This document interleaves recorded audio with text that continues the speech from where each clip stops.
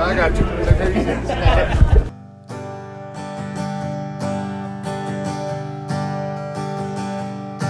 Well, I'm running down the road with Paul Bearer in tow. I got 15 titles on my mind. 7 world ones, 1 hardcore, and 7 tags with 4 different guys. Take her easy, take her easy. Don't let the sound of gongs and bells drive you crazy. Lights up and raise my hands. Don't even try to understand the supernatural dead man. So take her easy.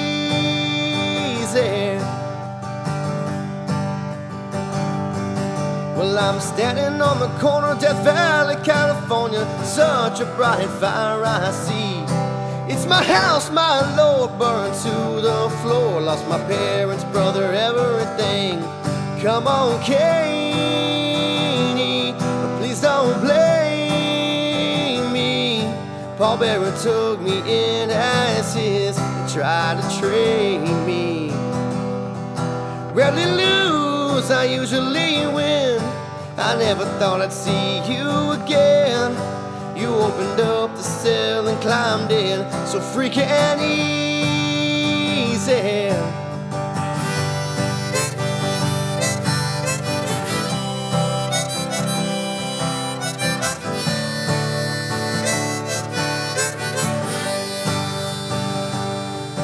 Now I'm running down the road and I'm all on my own. Got a decade of destruction. Call me big evil, not Booger Red, but do call me American. Take her easy, take her easy. Don't let the sound of Limp Bizkit drive you crazy. Come on, Vincie, you bury me. I'm coming back, it's the dead man. So take her easy.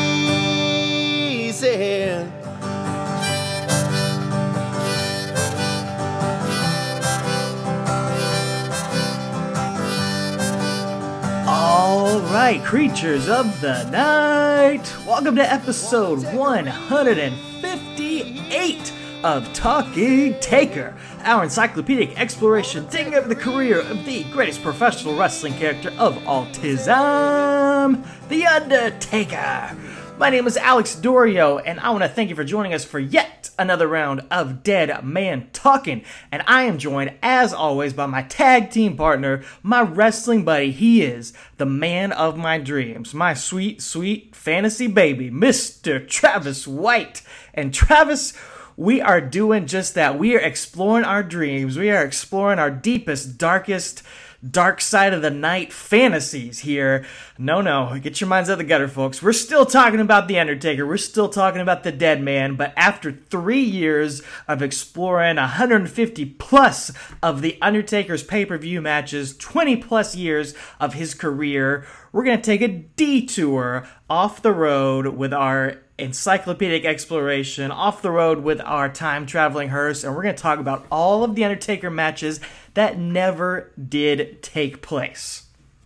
Well, it's because they say it's your birthday. I mean, that's why. It's our 3-year anniversary-ish, but a little bit, but we're not as bad as WWE. Remember that? What was that one year we covered? It was like, Raw anniversary. It was like in October. Oh, yeah. Yeah. The birthday's not until January. So, yeah, we're only like a week off or something, but it just worked out to finish up WrestleMania storyline with Shawn and then take a week break and then head into the rest of 2010. So, yeah, it's our 3-year birthday here. So, yeah, happy birthday. Consider these our birthday wishes, and like we said, we started this podcast about 3 years ago, and, maybe a foolish endeavor. Who knows, looking back on it, but these would not have been foolish endeavors. We are looking back, we started this podcast because The Undertaker, his career spanned 30 years. It spanned so many guys, all the way from Dusty Rhodes and Jimmy Snuka to AJ Styles and Roman Reigns and Drew McIntyre, everybody, so many guys in between.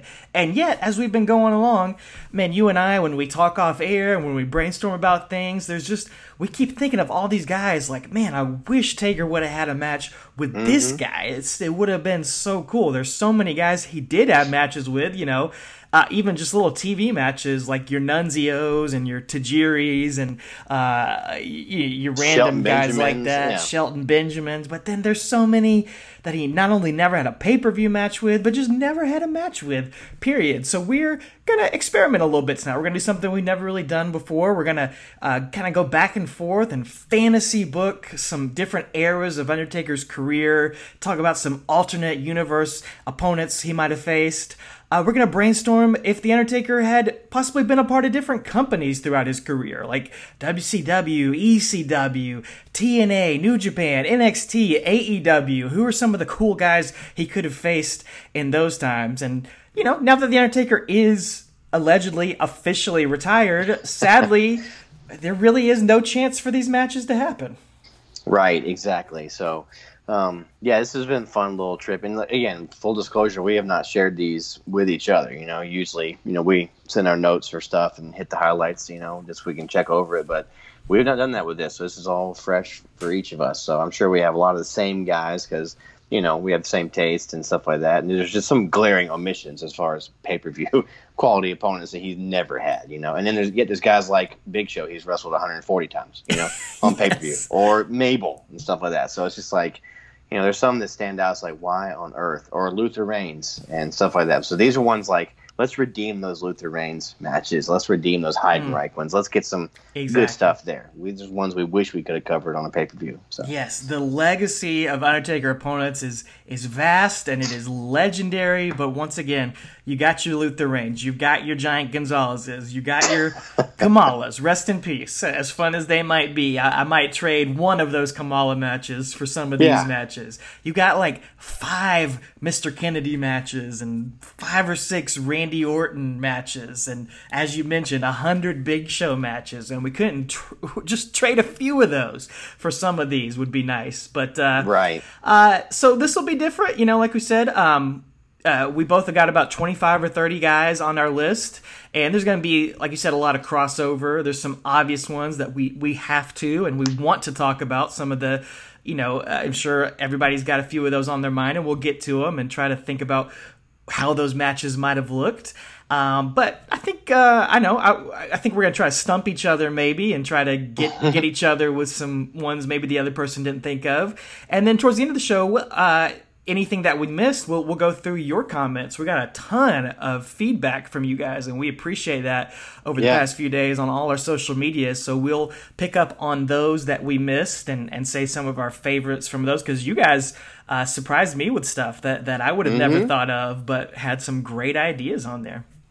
Yeah, this is one of our most interactive episodes we've done before we actually record. So because it's so fun to think about, who could, what could have been, So yeah, thank you guys for that, and we'll get to those at the end here. So. Well, the way we talked about doing this is we're gonna kind of go in sort of chronological order. So sure. We'll start in the earlier days, some of those opponents he might have faced then. Then we'll move through the different eras a little bit, and there'll be some crossover, and there's no perfect format to do this. But let's start with a bang. We'll have guys that were in WCW that of course migrated to WWE, and so he could have faced them multiple times or whatever. So yeah, we'll get to all that, but it's fluid. Yeah, and you guys out there, you may agree, you may disagree. You may we'd love to hear your opinions afterward. But let's start with a bang, Travis. Let's start with one of the obvious ones I know is on your list. Back to the earliest days of Undertaker here, and this is one that maybe technically could not have taken place.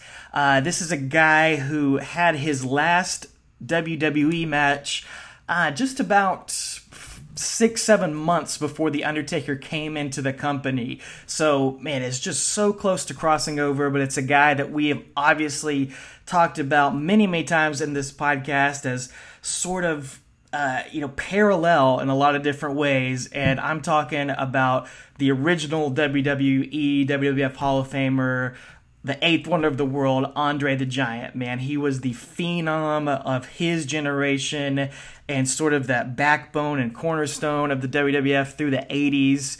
Sort of Vince's kind of right-hand guy he admired so much. And then The Undertaker kind of took the torch from him. But it would have been amazing had Andre hung on for just a few more months to literally pass the torch to Undertaker in the ring. Yeah, that's my number one. Like, just from chronologically, that's just the first one I had on my list too. Just because, yeah, it just would have been so cool to have seen that again, especially that early Undertaker time too, when he was, you know, the dead guy, like the zombie, more monster-like character. It would have been cool to see Andre in there going against that, you know, and how who sells in that match? Like, who knows? So it would have been fun, man. But just again, this is a feather in the cap of saying, you know, Taker got to go one-on-one with Andre. It would have been really, really neat. So here's my proposal. Let's say Andre hangs on for another year. You know, he doesn't have to work a ton. He just does. Right. I mean, he wasn't doing much back then. He'll do the Undertaker schedule. Exactly. The later years Undertaker schedule, yeah. Let's say Andre is the guy that Undertaker beats at WrestleMania 7 instead of Jimmy Snuka. What if that was like the beginning of the streak, was him defeating Andre the Giant? Like, that'd have been awesome. That's feasible. You could imagine something like that. They could have done that. I think Andre would have been down for that too, just seeing how much Vince had into this guy. So yeah, that'd have been cool. Might not have been pretty, cool. But it would have been cool. Oh, good heavens, no! But neither was Giant Gonzalez. So exactly. We got that at WrestleMania too. So, or else we got A-Train and Big Show. So you know, they're not all pretty. They're not all pretty. No, some of these are not going to be pretty, but they would have been interesting. They would have been unique and memorable. Yeah. So, who else do you have from sort of those, you know, early days, maybe even a little bit pre-Undertaker, right around those beginning days? I got somebody who I cannot believe that, like, well, it blew my mind that this has never happened. Mr. Perfect. Okay. Yeah. That, like, just the way, even in those old days, because we got to see Taker work against these smaller-ish guys later, and the matches with Brett. Brett has gone on record saying those are his favorite matches, like, those with Taker. And so, you know, seeing a guy like Mr. Perfect who's just so seamless and who can sell like nobody's business, like seeing that in the ring, and just the vignettes. Imagine the vignettes that like Mr. Perfect could have done, you know, against Taker. Like I'm picturing the vignettes, you know, of that stuff, and just him being so cocky and arrogant, going against somebody who at this time would have had like a perfect record in the ring, you know, like the Undertaker. So that would have been fun. Nobody in the world ever has sold as well as Kurt Hennig has. And just imagine him bumping off of Undertaker's uppercuts and choke slams and tombstones and doing, you know, 360s off of his clotheslines and everything. Yeah, exactly. Man, that could have been really, really cool. That was not one I had thought of, but really, it wasn't on my list. No, wow. That's I'm very shocked. That's perfect. That's a great idea. That's what this is all about. You know, Slick Rick, up to this time, nobody's been able to hurt the Undertaker. Nobody's been able to beat the Undertaker. But Undertaker, you've never had to deal with a man with this much talent. Here's one. I was talking to you earlier. Technically, not really possible, but it did sort of happen before Undertaker was in WWE. As a guy he faced. I think I know where you're headed here. Yeah, a guy he faced in his Mark Callis days or Big Red, Texas Red, and there's some footage of it on YouTube and everything, but this is a guy that never made it to WWE, period, but it's a guy Undertaker obviously studied, obviously was influenced by, Bruiser Brody. Like, yeah. You could do a ton of dream matches of his in WWE, and he's somebody that, I mean, not till recently have I really, I always knew who he was, but I haven't really till recently watched a lot of his stuff, but man, like, yeah, him and his peak and Undertaker in his peak, like not even 90s Undertaker, but if somebody you could bring in like, you know, 2007 Undertaker with 1987 Bruiser Brody, yeah. Man, how wild and crazy could that have been? That would have been great. And again, who's going to sell in that match? Because they both, I mean, it would have been, hopefully it would have been more fun than like Goldberg Lesnar, you know what I'm saying? But like it would have been, I would have loved to have seen that. And I had that on my list. I struck it off because I didn't know it was feasible or not. So I'm glad we're talking about it because I do really like that idea, because that would have been really cool to have seen, you know, in the WWE, you know, or you know, they used to, you know, if he got sent to Japan for like I don't know, or his early years, like when WWE, like just that'd have been fun to have seen him go 1-on-1 with Brody over there. So. And I'm sure he could have learned a ton just being in the ring. I know he was in the ring with him, in his very early days, but man, just spending time with him on the road could have done so much. And once he for had him. this character too, like that would have helped too, because Brody didn't have this, but he had a character, And I think it was just him, but like he had a character in the ring. So, well, I'll say another one that kind of goes down that same road would be Abdullah the Butcher. Man, like another guy who, it ain't 5-star wrestling, but just think of like him being in there and Undertaker brawling through the crowd, and I mean that guy would do literally anything. He's just absolutely they could have had some freak shows, man. They could have, man. Could have taken it to another level. They definitely could have, man. That would have been fun. And even later on in his career, maybe when the Biker Taker era, if Abby could still go, bringing in the fork and all that stuff, and just watching Taker go defend the hardcore title against him. Well, I could see him, doing the Kamala thing and just like with his facial expressions, and Undertaker putting him in a casket, and that would have been fun. Taking some crazy bumps into a casket or something like that. That could have been something else. That could have been, man. That would have been fun. That would have been a lot of fun. So. Well, that's going to bring me to another one, and I have no idea how we didn't get this, but I'm going to say Roddy Piper. Ooh, yes. I would have loved to have seen that. Again, this wouldn't have been a 5-star classic. A lot of these early ones wouldn't have been there. That's not what Taker's character was back then. He wasn't putting on matches like he did with Shawn at WrestleMania. But just to have seen, again, the promos. The Piper's Pits versus the funeral parlors, like that would have been a blast to have watched those play out on Superstars or Wrestling Challenge or whatever it was. Like to see that, to see Paul Bearer go, toe to toe on the mic with Roddy, and just Roddy is crazy, man. Like this, and he could sell that fear of Taker too, like in the ring. So that would have been a lot of fun. You've been preaching the dark side a long time. You've been preaching death and nastiness. You've been doing a lot of kind of things. And I got to tell you kids out there right now, and all you people, that you must dream in life. You cannot listen to some jerk like this that's always preaching the bad side. You've got to learn how to dream. I believe in what Martin Luther King said. I have had dreams. I believe that it don't matter if you're black or white. You must dream. That would have been all about the promos. You're right. It kind of reminds me of Jake the Snake's promos with Undertaker. Yeah, Piper and Jake the Snake kind of cut from the same cloth. Sure. In my opinion. So yeah, it would have just been another layer to that. And that would have been interesting because like Piper never lost. Like he probably lost like 5-10 times in his career ever, and like a few of those were in like the more recent years, right before he died, like when he was in his 50s. But he never lost back then. He never laid down for anybody. Nope. It was always, if he ever lost, it was by like count out or DQ or anything. But I wonder if he would have put Taker over. Like you gotta bet he would. I would think he would have. He would have respected that character, and that would have been the kind of guy that he would want to put over and lay down for. But he would have got his stuff in with some promos and just been bonkers off the wall. But it's so good. Oh yeah, it'd have been, and he could have played that scared stuff too. With the urn and all that. It'd have been phenomenal. Him and Paul Bearer going back and forth. Oh yeah, awesome. So. Well, let's just say, and that another guy in that same vein, and this is a guy I think some of our listeners brought up, the Macho Man, Randy Savage, dude. Like, how did that not happen? How did that not happen at all? I have no idea. I had to go back and check and make sure I wasn't crazy, but how did that not happen, dude?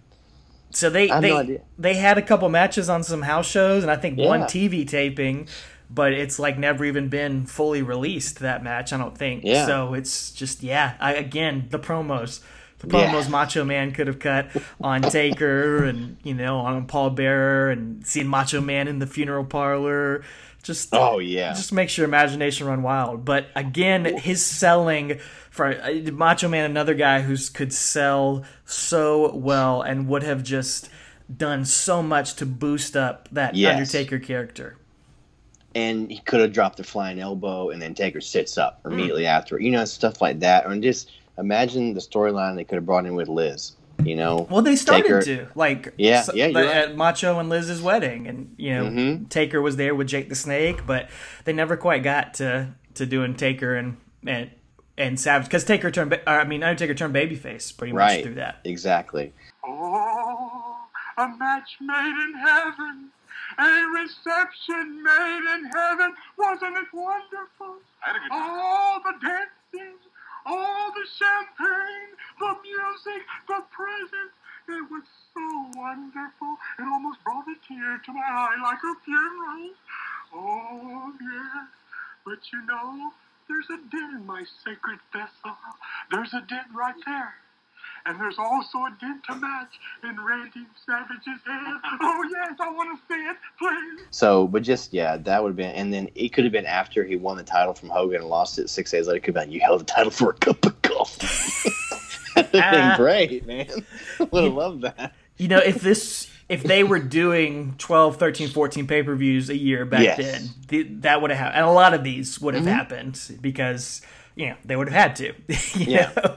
That's that's part of why the I had to problem go- with these early days is that Right. it was all squash matches on TV, and then you Yep. only had 3, 4, 5 pay-per-views a year. So a lot of these dream matches just kind of fell through the cracks. Right. And again, like you said, they've had some of these matches on TV, but we're talking about pay-per-view storyline, pay-per-view quality matches and stuff. And so, yeah, I'm glad you said that because he was on my list as well. And kind of in that same vein, a guy that Taker feuded with on Superstars, and we kind of touched on it on here, but they never had a pay-per-view match, is the Ultimate Warrior. Ooh, okay.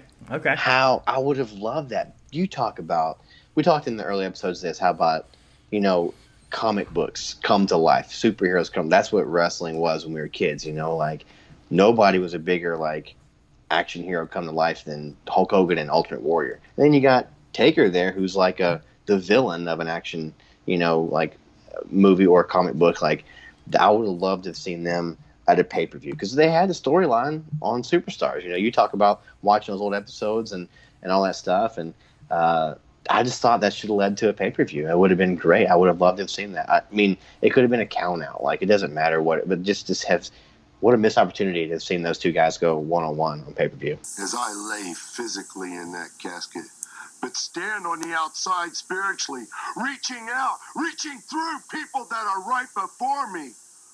I lay inside wondering if the warriors that speak to me, do they want in?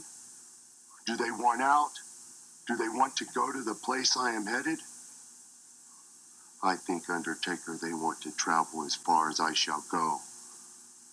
With you, Undertaker, I shall travel into the darkness. Exactly. You know, again, that's another one lost to the era because there just weren't as many pay-per-views and just wasn't a chance to do it. But yeah, man, it could have gone down in history. Would have been legendary. A casket match, a body bag match, whatever you want to do back then, and you know, just thinking about more promos, just the insanity that those guys would have had. And like you said, we know those guys did do some stuff together, but it wasn't on pay-per-view, and you know, we chart every pay-per-view match, so we're just kind of dreaming about that. Can you imagine those promos with Warrior and just talking about, oh man, he would have gone on for days. Just, it'd been awesome. He could have risen from the dead and come back like all black or like black and white paint on his face, something or crazy He'd have like gone that. Nuts, yeah. Purple tassels hanging, or he would have had purple tassels. Yeah, burst out of the grave. Something, I don't know, man. He would have done something insane. It'd have been crazy. Well, I guess this is kind of that same era. I'm moving forward a little slightly, but a guy that I don't know if you had this one, but a unique character, somebody who didn't really live up to their potential. I think they could have had, but still made an impact. Doink the Clown, heel Doink. Yes.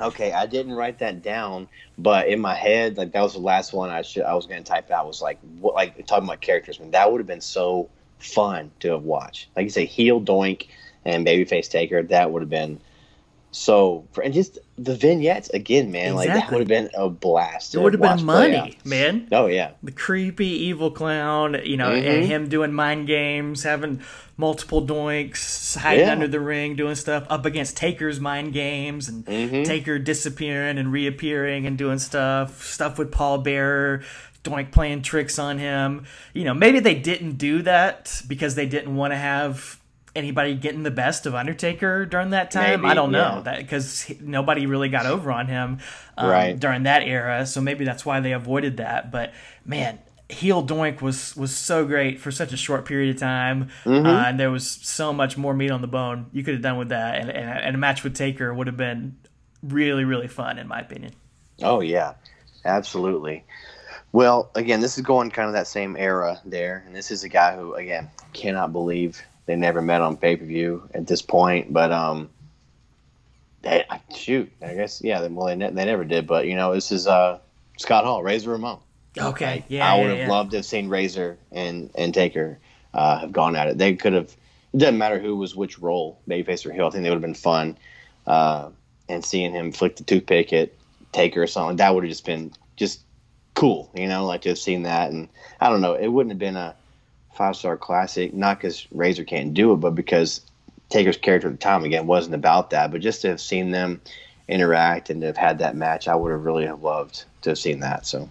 I think that would have been an interesting way to turn Razor heel again. Like maybe you do it in 95 or 96 after Razor's been baby, and try to do it as started out as babyface, and then like Razor, slowly brings sort of those heel aspects back in, and like because you said, he can't beat him. Something like that. And I'm just picturing Razor throwing that toothpick at Undertaker and Taker no selling it or catching it or something like that. I don't know. Like there's even Razor taking a page out of Kama's book and trying to melt the urn down for some more gold. To put around his neck. That works way better for Razor Ramon than it does for Kama. Exactly. It doesn't make any sense for Kama. He didn't have any gold. It makes perfect sense for Razor. Oh man, now I'm mad. He could have been riding around like Joe Dirt, like with the urn in his car, like driving down the streets of Miami, like with the urn, like just steal it. What if he stole the hearse and like made it a convertible or something like that, man? Oh my God. That's been great. Come on. So, that's a missed opportunity, man. I don't know why that's one of my favorites we've had so far. Yeah, that's so good. I can see it all in my head. Yeah. Oh, that's awesome.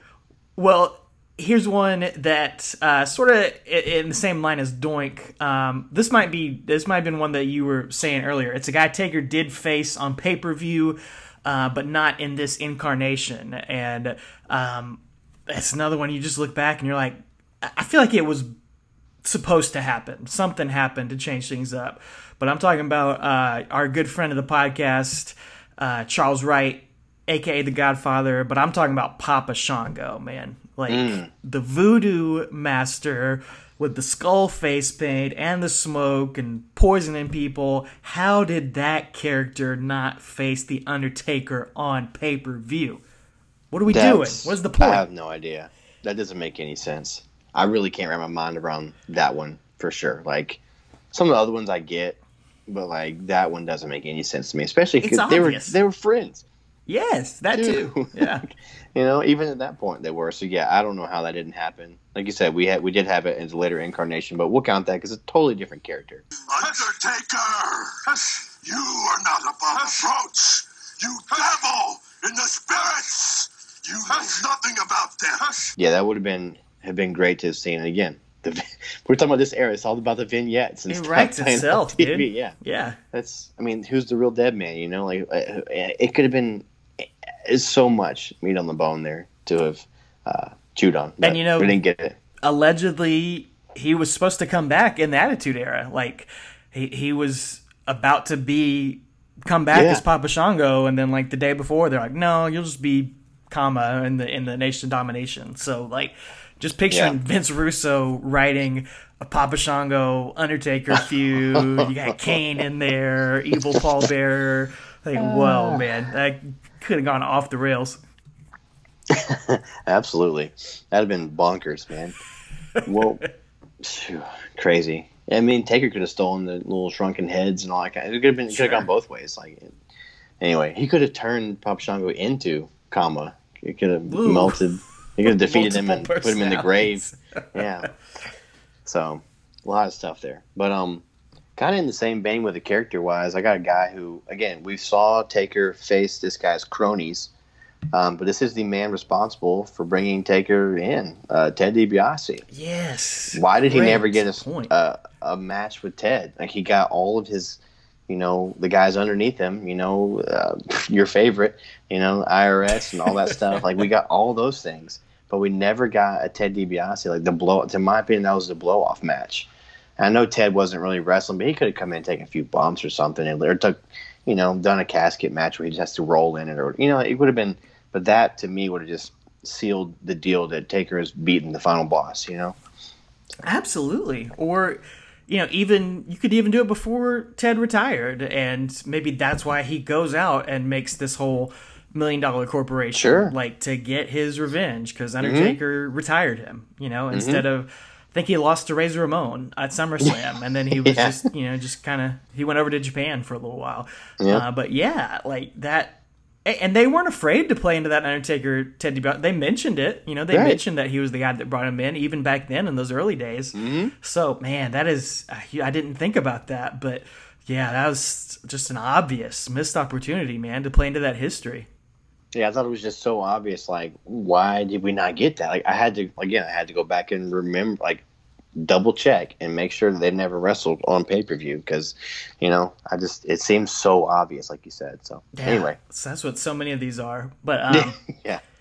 Well, I don't really have anything else for that era of WWE. Like, some of my other WWE stuff is kind of going more towards Attitude Era and beyond, or we're on the 2000s. What else do you have for this? I got a Ricky Steamboat just to have seen them go at it again, just because the matches that Taker would have been able to have had with a smaller guy like that, especially a technician like Ricky. Again, I don't really know the storyline. That's just me dreaming up what would happen in the ring, So I thought that'd be cool. And then a guy who kind of straddles this earlier era and goes into the mid to late 90s too, but Bam Bam. Yeah, that's a big one. That's a big one. What? Why was that? And why was that? That's, to me, that's just, battle of two big guys like that, And it could have, I don't know. There's so many opportunities to have had that. And Taker, he had Vader and stuff, and Yokozuna, he worked with big guys, and Kamala, but he never got to work Bam Bam on pay-per-view, so. Yeah, we talked about him on one of those Coliseum videos that we did, and I think we said the same thing during that, man. Like, Bam Bam, just one of those guys, I don't know if he'll ever be in the Hall of Fame, but, like, he's just a guy that you remember him. Man, he jumped off the screen with his look. Who else do you ever know who had his skull tattooed? Exactly. But he could work too, and he did moonsaults and did diving headbutts and did cartwheels, and I mean he could go. And seeing him and Undertaker go, for 15, 20 minutes could have been so much fun. Yep. That'd have been fun. So that about does it for those early 90s times for me. I got another guy who kind of straddles the early and the mid 90s. So I'll say that for our next little era here. Well, yeah, let's drive over and do something totally different. All of those matches certainly could have happened with just a slight tweak of plans or a slight flutter of the butterfly's wings, if you will. To quote my favorite Ashton Kutcher movie. Dude. What's mine say? Well,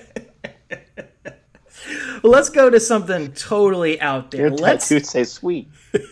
Let's imagine the world where, man, the Undertaker gimmick, it's not quite working in WWE. He calls up Eric Bischoff. He calls up Ted Turner and heads over to WCW in the 90s. And yes, we'll get to the obvious one in just a minute. But let's talk about some of the other WCW guys that he could have faced off with. And one of mine on my list is we saw him wrestle Ric Flair a few times on pay-per-view. We saw this man come in and hit the greatest spine buster of all time at WrestleMania 18. What about a full-on pay-per-view match with Double A, the Enforcer, Arn Anderson? That would have been fantastic. I would have loved to have seen that. You know, like you said, we got to see him interact at WrestleMania X8, whatever, 18. But, yeah, I would have loved to have seen that. I was trying to wrap my head around the story, you know, but I don't really know what you do. But, I mean, just, you know, could have had him versus the Horseman just as a singles match. Like, whatever, Yeah. like, that would have been fun. But, yeah, seeing them got to go at it would have been awesome. You know, I would have loved that. So. Yeah, maybe he's making his way through the Four Horsemen Exactly. to get to Ric Flair, and Arn Anderson's the last stumbling block right there. But man, just what a phenomenal worker. He would have found some creative ways to work with that dead man gimmick, and man, just would have been fun to see. Look at me, Arn. Look at this hand. Oh, Arn Anderson, Ric Flair's best friend. That's as good as it gets for you, and it don't get any better than that. Arn Anderson is Ric Flair's best friend. The Undertaker wanted to fight Flair at WrestleMania.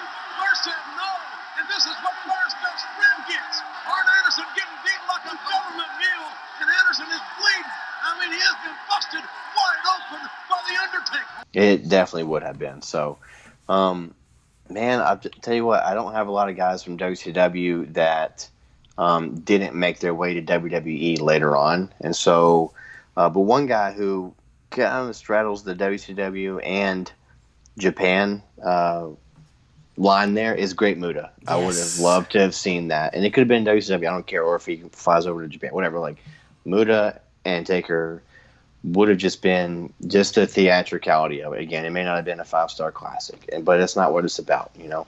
Look at Rock and Hogan. It was one of the greatest matches of all time, but it's not a 5-star classic because you don't need that. I'm not saying this match would have been that, but it would have been so theatrical, so entertaining, so sports entertainment-y. It would have been fun, you know, to have seen. And again, the mind games and the stuff they would have been able to do back and forth would have been really, really cool. Oh, for sure. The entrances, the stare downs, the mist, and you know, Undertaker does. We've seen him enjoy working with guys that Muta inspired through the years. Yeah. He had fun working with Tajiri, and Tajiri blew the mist in Taker's face and all of that. So I think he would have been game to do something like that with a legend like that. And that's just a guy. How did he never have a single match in WWE? Like, how did that never happen? It's just insane. I don't know. Yeah, it One is. of the greatest. Because even like Liger came into NXT that one night, so like it counts, you know. But like Muta never did, so I don't get it. Well, let's talk about that guy. There's another guy, WCW/Japan. We mentioned him, I think, when he retired earlier this year, last year. I can't remember what it was. January, I think. Okay. Yeah. Jushin Thunder Liger, a guy who, you know, he just would randomly show up in WCW, be on some pay-per-views. He was never, like, officially really there, but he would just kind of pop up and just always tear the house down, whoever he was First having match a on match Nitro, against. right? Yeah, first one against Brian Yeah. Pillman. Just again, imagining the sort of stuff and the theatricality he could have done with The Undertaker. He was a guy that was not just a guy who did flips and dives and stuff. I mean, he was a worker. He could perform. He could tell a story, and him doing that bringing that flash and that spectacle against the aura and the presence of The Undertaker could have been something special. Yep, absolutely. That's my sentiments exactly, and I had him written down as well. So that would have been fun. So. Well, let me say another guy before we get to the main WCW guy, and this guy you could kind of straddle with WWE as well, but to me, I associate with WCW. I wouldn't argue if you associate him with WWE or even ECW, but again, maybe doing that Four Horsemen, working his way through there. What about the loose cannon, Brian Pillman? Sort of towards in that era when he's the heel, when he's off the rails, and maybe he starts shooting on the Undertaker, on Mark Calloway. Maybe they could have integrated a little bit of that stuff in there towards the earlier days. And again, you could do that in ECW, you could do that in WWE as well. But I don't know, just thought that could have been something a little bit different. That hadn't even crossed my mind, but yeah, like you said, once he kind of became that loose cannon-ish character, that would have been fun to have seen the like I said, again, we keep coming back to the promos. Like that would have been good, and it would have been a good match because he knew how to work too. He knew how to bump for a big guy like Taker. So that would have been fun. I didn't even think about that. Yeah, really cool. Well, why don't you talk about who I know? It's one of the main guys that's always come up when you talk about Undertaker dream matches, and I mean, I always thought of him as your favorite guy, or one of your favorite guys, your number one of all time. This is the guy that got me into wrestling. I mean, the second I saw him, I was hooked. From his character, and then when he took a change of character later on, was when I got back into wrestling, and that's Sting. I really probably wouldn't have wanted to see Blonde Surfer Sting against Taker, but seeing the Crow, I'm just picturing those vignettes from Starrcade '97 and Sting in the rain and flipping his hair back, and the stuff with the vulture on his arm, like just all of that. The way he just rappelled down.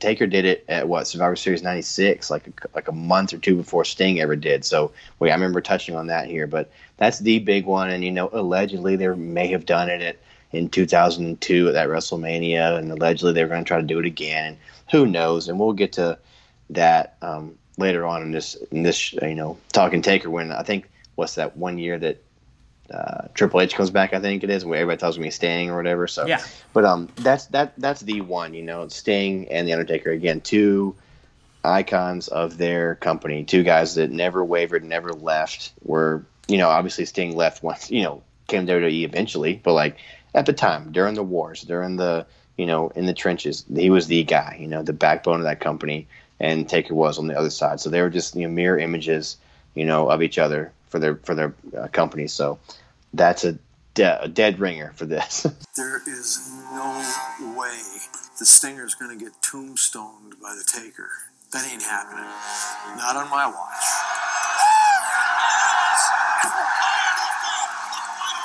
What would have happened is a few Stinger splashes. In the corner! Stinger splash! Death drop. And probably the death lock. It's gonna be death lock! Get him in it now! Oh, yes, please! Please! Who was king of that throughout the Monday Night Wars? Who was king of that with WCW? Wow. Stinger here. I knew the guy.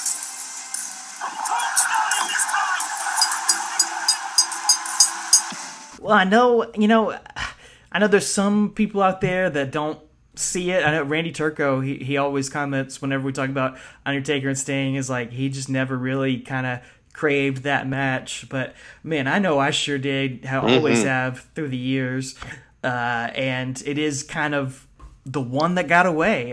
Really, that's the main one at the top of everybody's list. They both, even if their characters didn't always parallel, just their status and their respective companies during the Monday Night War, they were the two cornerstones of their different companies, their different brands, whatever you want to call them back then, different federations, and man, so many different opportunities this could have happened. 2002, 2011, just anywhere in between. Everyone always thought maybe this will be the year. This will be the year they bring Sting in. Maybe this will be the year they do that match. And Sting finally comes over in 2014, and you just assume that's got to be it, man. That's got to be what they're bringing him in for. And he faces Triple H, and it's like, okay, that was fun. It was some people don't like that match. I think it's pretty fun. I'm cool with it. Goes on to face Seth Rollins, which is cool, but unfortunately, it basically ends Sting's career. Yeah, maybe that could have been WrestleMania 32 instead of Bray Wyatt. Had Sting stayed healthy and been able to do that, maybe that could have been in the works. Yeah, that would have been fun. So I would have loved to have seen that for sure. So, like I said, it is the one that got away, and it'll always have gotten away. It's never going to be able to be obtained. I don't see Sting ever being able to wrestle again. And Taker, like you said, he's probably done. We kind of hope he's done because he's gone out in a good way. But, that's the one in WCW that stands out as the higher above everything. So would have been really cool. I think Sting still craves it. He still will tweet about it and tease it a little bit. And maybe that's part of it, too. I don't get the idea that Undertaker wanted it as badly as Sting wanted it, or as bad as a lot of the fans wanted it. For some reason, he's just, never given off that vibe. He doesn't talk about it in interviews. It's not one of those things that comes up. Maybe I'm totally wrong, but I think that may have had something to do with it through all these years. If he really wanted it to happen, I think Undertaker could have made it happen and could have made a call. I could have made one call to Steve and been like, let's do this thing. And he would have been like, sorry, Dixie. Peace out. Exactly. Yeah. So, but anyway, that's the holy grail of missed Taker matches, in my opinion. Like, that's it right there. I do think if there's ever any chance, you could do something cinematic. Do it like a Boneyard match. Now that they've proven there's a way to do that, maybe now there's a chance you could still, a sliver of a hope, you could do something like that. But I doubt it. I mean, when do you think would have been like the ideal time to have these I would have guys? Loved, honestly, even though it would have been, ideally 98, but like they're in opposite companies. But if it's actually a feasible time, WrestleMania 18, I would have loved to. That had been after the invasion. If Sting was part of the invasion, that would have helped tremendously. But he wasn't. But even say we get after that, when Ric Flair comes back in November of 2001, he brings Sting in because he started that feud with Taker and Vince and stuff at the beginning of 2002. Like, have him have Sting as his proxy and face Taker at WrestleMania 18. That would have been fun. It would have been Biker Taker, I know, but it would have been.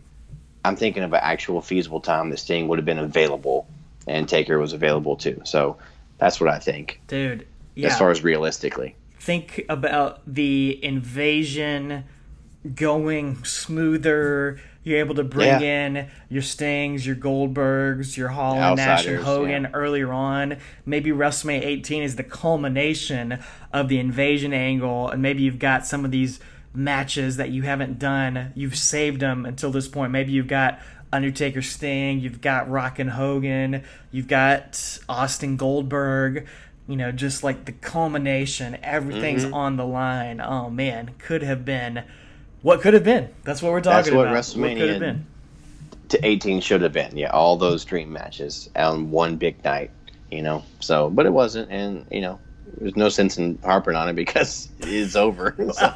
That's what we're doing. That's what we're here for. Oh, no, I mean, like, some people want to talk about, the invasion should have gone. But it gets over, though. Guys, like, it's been 19 years. Like, it's over. Like, it doesn't matter what it should have been. It's gone, so. Well, where do you want to go next, man? Where do you want to go to sort of later 90s, Attitude Era, Ruthless Aggression, WWE? You want to go over to ECW, TNA? I got all sorts of stuff. Let's go to ECW. Okay, who you got? All right, well, and we mentioned this guy on here before, Sabu. Come on, and here you go. I got the perfect game plan here. Okay, 97, getting barely legal off the ground. Obviously, we know now that Paul Heyman is in Vince's back pocket. He's helping fund the thing. They have him on Raw. You have the quote unquote invasion, the first invasion in ECW. Have one of those exhibition matches be ECW rules match between Sabu and Taker right there. It was no harm in that.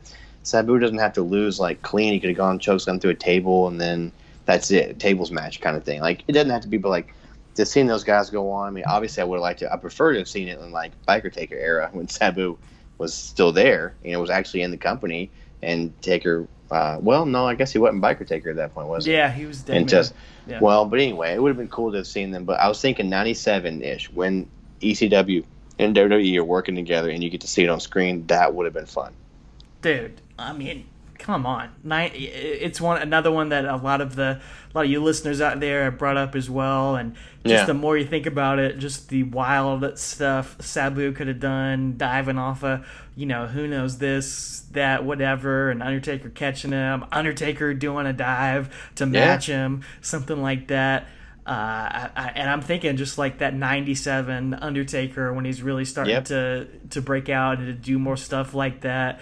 And that's like kind of where Sabu was at his best. Really could have been one for the ages. Absolutely. What about you? You got somebody from ECW? Well, I'll say a guy. I could have thrown him in WCW, or I could throw him in WWE in this era too. You know, he's so many different eras. How about Terry Funk, man? Just the middle-aged and crazy Terry Funk, just doing moonsaults, taking whatever bump. He might have gotten thrown off Hell in a Cell. He might have been willing to do that. Who knows, man? I know. Yeah, chokes him out of his shoes. Yeah, maybe he gets some revenge for that.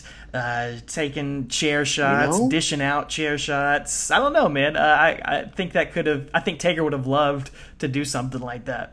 He could have brought Chainsaw Charlie out after that Hell in a Cell, and been like revenge for his friend, Mankind. Cut his way in there.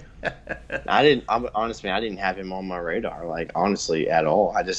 To me, that's such a Styles. I couldn't think of a storyline, but that makes sense now. After the Cell and King of the Ring, that could have been the next month's pay-per-view. Well, Taker had a busted ankle, but other than that, like that would have been a nice little one-off. So. Yeah. And he'd gone above and beyond to do some craziness. So. Oh my goodness, no doubt about it. Well, here's another guy, and I'm going to put this one down. And this is just, when I say this guy can't wrestle a lick, but he has got the presentation of all presentations when it comes to ECW. And imagine the entrances for this match. You've got this Sandman and the Undertaker. Yes. Come on, yes. Man. And you could have done this in, say, 97 again when they're invading or whatever. Or you could do this with Biker Taker.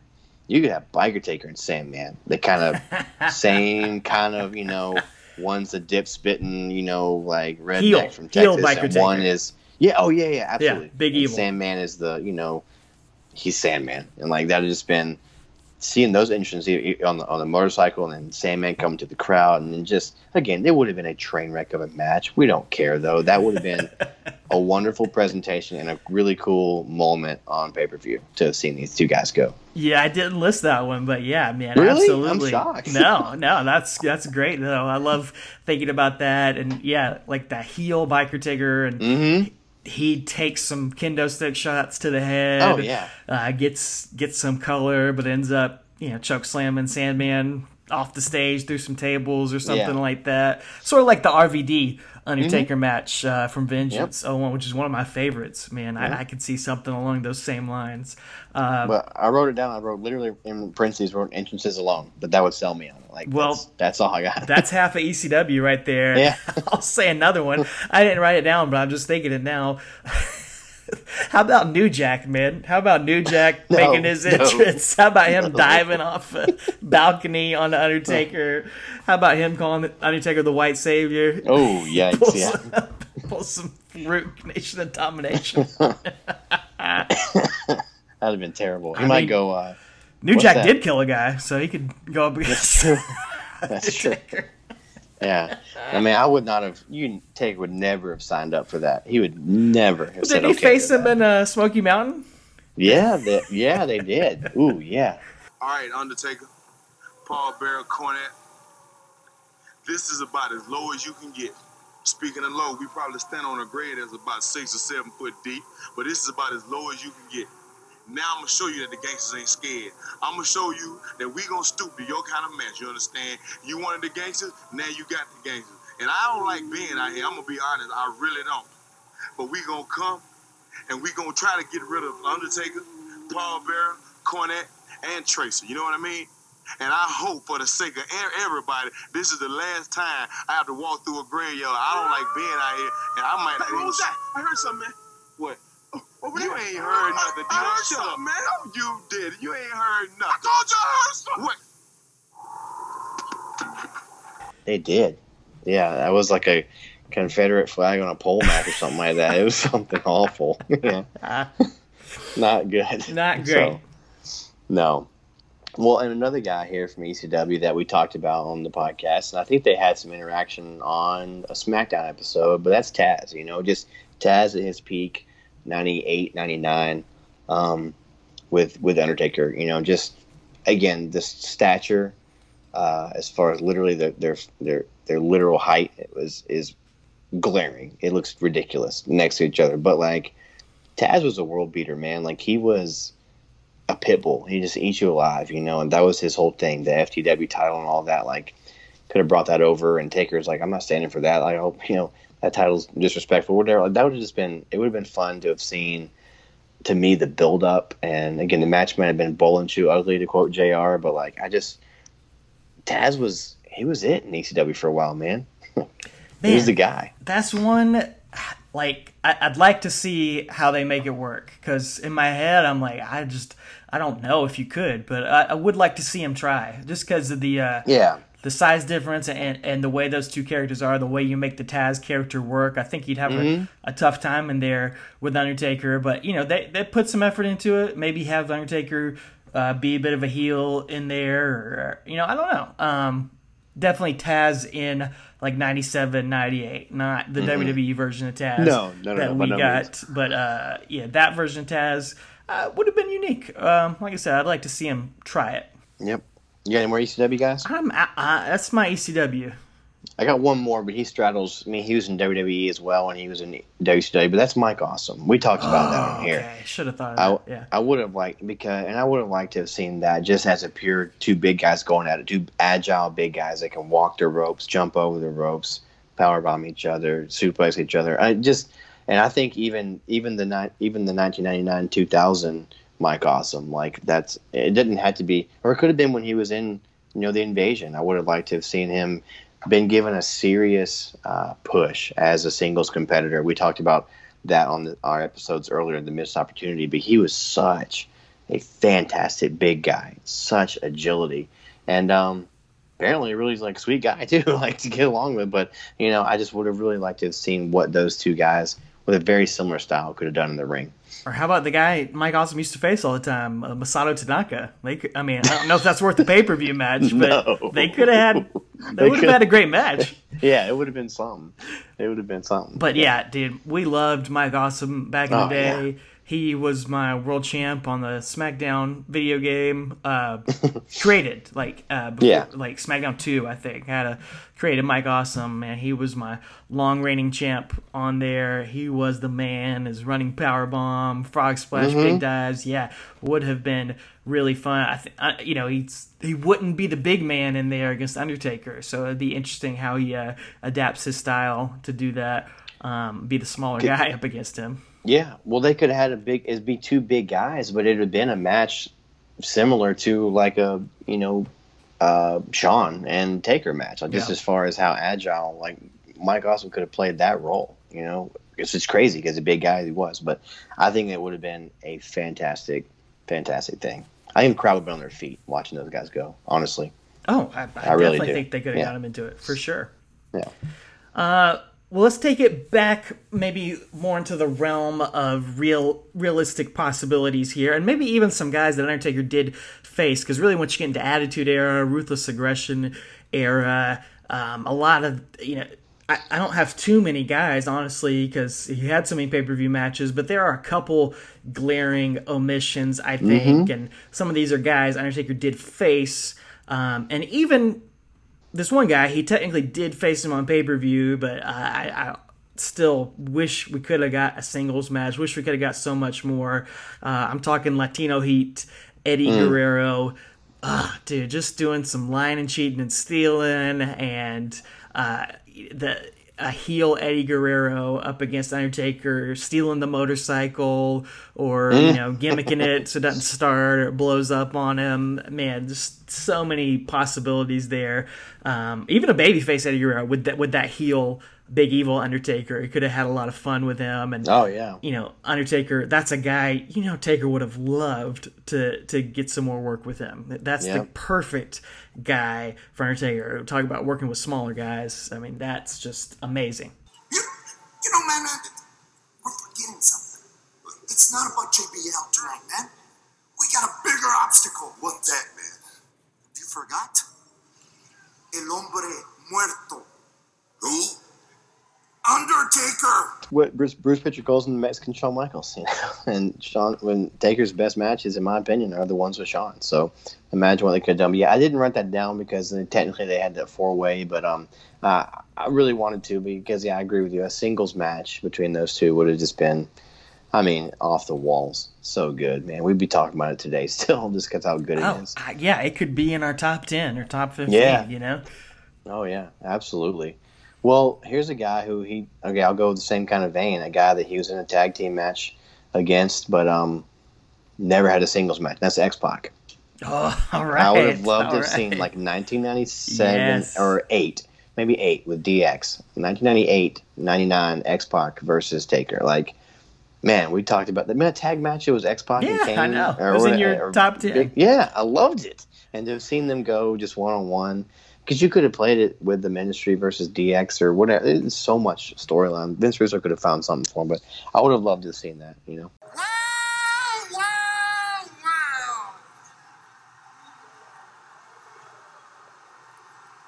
What do we have here, X-Punk? I suggest you stand back in the corner, little boy, because my Undertaker has a few words to say. We said it with the bottom line guys. Like, yeah, X-Pac, that's a real thing. Like, for some reason, 2001, 2002 X-Pac booed out of the most boring, the worst, suckiest, crappiest guy on the roster. 98, 99 X-Pac, he's like a top 3 dude in the company. Oh, yeah. Like, most over. Him as a babyface against like that heel Ministry of Darkness Undertaker.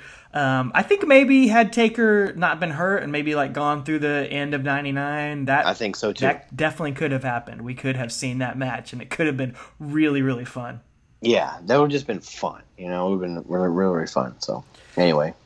This one, he doesn't really fit in with any other guy, any other group that I have on my list. This would be the closest thing, but it's jumping forward a few years. But Umaga, like, Oh, yeah, I got him too. just another guy. How? Yeah, how did How did we that not not get happen? this? How did we not get a reprisal of Undertaker Yokozuna with Yes. Umaga? How did we not tell that story? How did we not do casket matches? We got Yes. Mark Henry multiple times. Like I said, we got Big Show multiple times. Those matches Umaga's suck. on Can we SmackDown just for a pivot while. over to Umaga and we could tell the same story? Like, imagine if Exactly, yeah. Umaga was the guy that was knocking out Undertaker with the Samoan Spike instead of Big Show trying to get over that knockout punch for the millionth time. Or Kali in the Chop. You know, imagine if that was Umaga's spot. God, yes. And Alejandro cutting those promos on Taker and stuff. It would have been great, man. Like, that would have been awesome. So, yeah, I have him a little bit later on down my list there. But, yeah, I agree. That's one I would have loved to see on pay-per-view. So, another guy from rewinding it back a little bit before that is, you know, he faced this guy on pay-per-view, but never as this character. That's Cactus Jack. Are you kidding me? Okay. Are you kidding me? How did we not get that? Are you kidding me? Like, I would have loved, it could have been after 98 King of the Ring, Mankind comes back as Cactus Jack to, you know, avenge that or something. You know, they could have just done it for a month. I mean, because Mick was able to switch into that character on and off and it made storyline sense. You know, like we did with Triple H in 97 and in 2000, like it was fine. It made sense.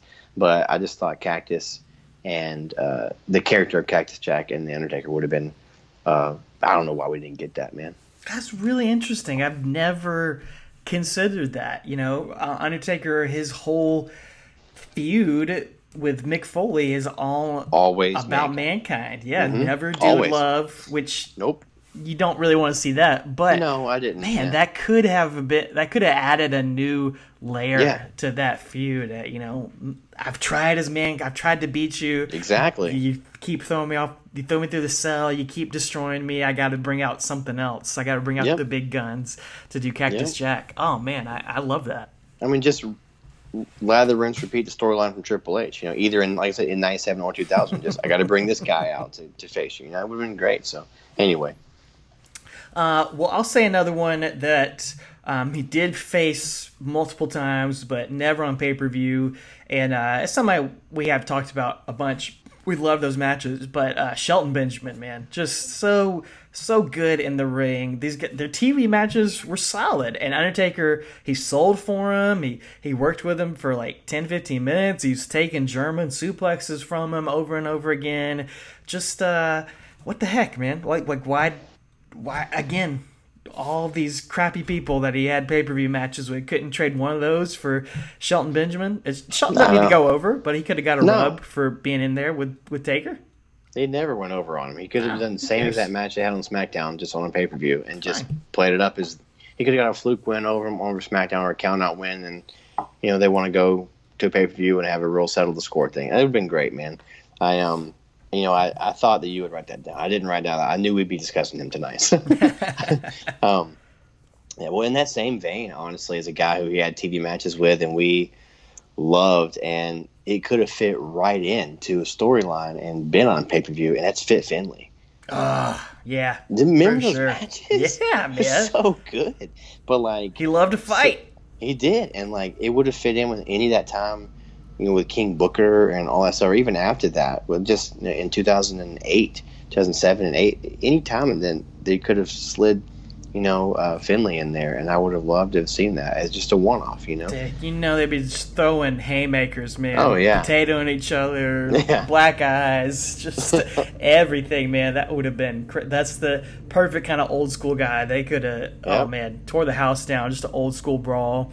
We just thought we'd come out and join the party, I've got a new pair of boots to break in. I've got Hornswoggle. There's a giant leprechaun over there. I've got my shillelagh. So, I've come here to fight.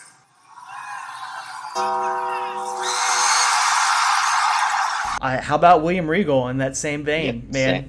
Just another guy.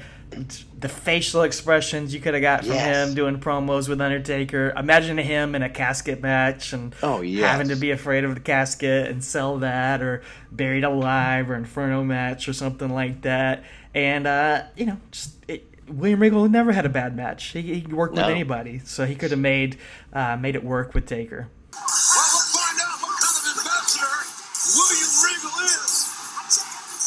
Oh, no! The Undertaker! Wait a minute! Oh, look out! The last look out! He's not finished!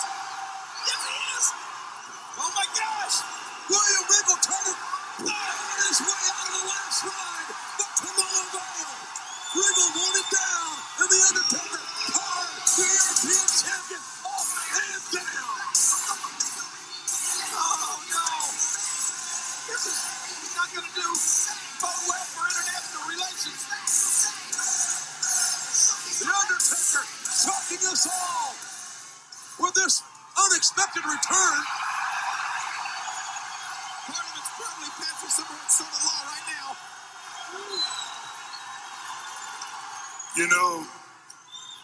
I think you talk funny. That's why the Undertaker did this? I don't want him to ever think that I talk funny. You better stay away from him then. Yep, I have that too, and I thought the same exact thing you just said. Just as far as the facials and the reactions that he got from William Regal would have just put it over the top. So He could have spread his legs out all the way across like he did when he took that tombstone that one time. You remember? I thought you meant with Paul Bear and That's what his legs looked like. yeah. Well, here's a guy who we talked about an epic match that they had, literally career-defining match, but never had it on pay-per-view, and that's Jeff Hardy. Wow, yeah. I mean, For sure. just that ladder match is legendary. But imagine if they could have had that on pay-per-view or a rematch, just a cage match or something else, just to have really same outcome. Jeff doesn't win. He can't win the big one against Taker, but Taker gives him that respect at the end. Like, that would have been really, really cool. And I'm thinking that era. I don't want Hardy, I don't want earlier Taker. I want that character of Taker and Jeff Hardy on pay-per-view. I will actually say I want. We got a little tease of it in 2009. Yeah, one episode of that too. SmackDown where Jeff Hardy's in the main event scene, and he's they have a match on SmackDown. It's like a no DQ match, and Jeff Hardy's just kind of off his rocker, and he's got the face paint on, and we get a little promo between those two, and it's like, man, what might have been, if they would have been able to go full bore and have 4, 6, 8 weeks to build up something like that, man. They could have done it at the Royal Rumble, because we talked about how those pay-per-views don't really matter what's on there because the Rumble sells itself. So they could have saved that for Rumble and done those two again. It would have been great. Yeah, I didn't think about that. I was thinking more make Jeff Hardy earlier in his career, but that would have been probably even better is later on in his career. So once he was a main eventer. Well, here's a guy that fits in that same category, and a guy who's linked to Jeff Hardy in a lot of ways, and somebody that Undertaker did face on pay-per-view, but only in tag matches, or a tag match, I think. I think it was even like a 3-way tag match. But a guy who faced Undertaker, he faced Undertaker a million times and took the best bumps from Undertaker. What about Christian? Like, once he's singles mode, peep show, heel Christian, even in like, you can go deeper, like 2009, 2010, 2011, that level Christian, once he's like established main event guy. Why not, man? Why did we never get that? Exactly. I think by the time he was just the main eventer, Taker was not around, but once or twice a year, But yeah, I would have loved to have seen that, Mick, our point is, we just want to apologize and ask you to tell The Undertaker that we meant no disrespect. He didn't get to where he is today by any fluke. You might say he earned it. Aces, dude. I actually didn't write that one down. I thought we'd be talking about it, but I couldn't figure the storyline out to get to there. But yeah, I would have loved to have seen that. It could have been even in his feud with Edge. Well, no, he wasn't back yet when Taker's feud with Edge. Yeah, after he came back to ECW, in 2009, they could have done it somehow, somewhere. They didn't. The brands didn't matter, so they could have made it happen. So, but yeah, that'd have been fun. He never got to have that Taker pay-per-view match. Edge got 1,000 of them and got the main event WrestleMania. I know. I know. Poor Christian. Yeah. Well, here's a guy who's also linked to Edge and Christian, and it's just Gangrel. We could have had that in '99, just on one of those random, I think, when they break out of the ministry or Taker kicks them out of the ministry or whatever it is, 'cause they just, they're gone. Like, they beat them up and send them on their way, but, they could have developed that a little bit more, and had Gangrel and Taker go at it. Their characters would have made perfect sense, and the storyline was right there. He was part of the ministry. Seems so obvious. Yeah, it's so obvious. It wouldn't have been a great match, but none of the matches were in '99, really, honestly. It was all about the story. No. And the drama. A bloodbath match, could have done an Inferno match, or Ring of Fire match. I mean, imagine Russo booking a Gangrel Undertaker match, or you split off the Brood from the Ministry of Darkness and make them like this big babyface faction to go up against Taker, put these young guys over. Man, missed opportunity, no doubt about it. I don't know. That's kind of what I've got for that era. Besides, we could throw this guy in as a guy who had. What do you got? What do you say? Oh, go ahead. No, well, you're smiling. I think you're going to say what I'm going to say. What am I going to say? Are you thinking Tommy Dreamer with all the dip spit and all that stuff? Not Imagine that little storyline. That would have been a pay-per-view. No. You don't want Tommy? Sure, I'm down with it. That's just not what's on my list. Oh man, I thought you were going there. I'm fine with it. Yeah. Just getting him back for abusing him with the hardcore title and making him drink dip spit and all that kind of stuff. They could have just played it off, come to a head at a pay per view. So no, I'd watch it. I'd pay my money. Just a guy we've talked about a bunch lately, but just never got that singles match. The best in the world at what he does, Chris Jericho. Absolutely. And that, of course, comes where, it's later on, 2009, 2010 era, where he's finally faced him on pay-per-view, but you could have done it anytime during his 11 years. Not 11 years, whatever, 20 years, however long his career is. Yeah, they could have done it in 2000, in '99. Sure. Well, he cut Undertaker off. That's his second ever appearance on TV. Told Undertaker did a dumb, boring promo, and that was it was a dumb, boring promo. He ripped him for. Hey, boy, I don't know who you are or who you think you are, but judging from that peach fuzz you're trying to grow on your chin, I can tell I got more shower time than you've got ring time. And if you ever, and I mean ever, decide to interrupt me again, it will be your last time, and that is a promise. Anyway, yeah, they could have done it earlier on in his career, or later on when they were both established and Jericho really was, a 6-time world champion and all that. That'd have been fun. So that's the obvious WWE glaring omission. But I got another guy who fits in. He's a WCW guy, in my opinion, but he came over to WWE a couple stints. But I would have loved to have seen this guy against the Biker Taker. And that's Big Papa Pump, Scott Steiner. Imagine, again, that just he just rambles on, he just talks, and they could have brought it into the Biker Taker, just the heel Biker Taker, or even a babyface, I don't care, but like I really feel like they would have meshed well as far as on the mic, and just the storyline could have been, it could have been there, like he thinks he's everything, and Taker's like, no, I'm the big dog in the shard. You're the Big Pop Pump, I'm the big dog. Whatever it is, I run the shard. Could have been something simple like that, but I think that would have been fun. Again, the match would have blown in 2003 or 4 or 5 because Big Pop Pump couldn't go anymore. But I just thought it was a missed opportunity once he did come back to WWE that they never got that. But it may be because he blew it with Triple H. On Twitter, at RedDragon0624 Dalton, this might have been my favorite Twitter reply, and we'll get to some more of them later on, but he said, me and my buddy were talking the other day about how much more entertaining it would have been if Scott Steiner was given the Stalker angle instead of DDP. Ooh. Can you imagine Big Papa Pump is trying to steal Undertaker's wife and trying to stalk her, talking about being with the big bad booty daddy and being his freak? How much better does that work than DDP? That would have been amazing. That would have been, there you go. That's what I'm talking about right there. That guy, that character, I didn't even think about that. Him being the stalker instead, that would have been phenomenal. Amazing. That's so good. Yeah, he could have been just trashing. Oh, man, that would have been awesome. I can't even repeat the thing. Give me Appin, Mike. He would have said, yeah. Could have done the math for us. Seriously. All this stuff.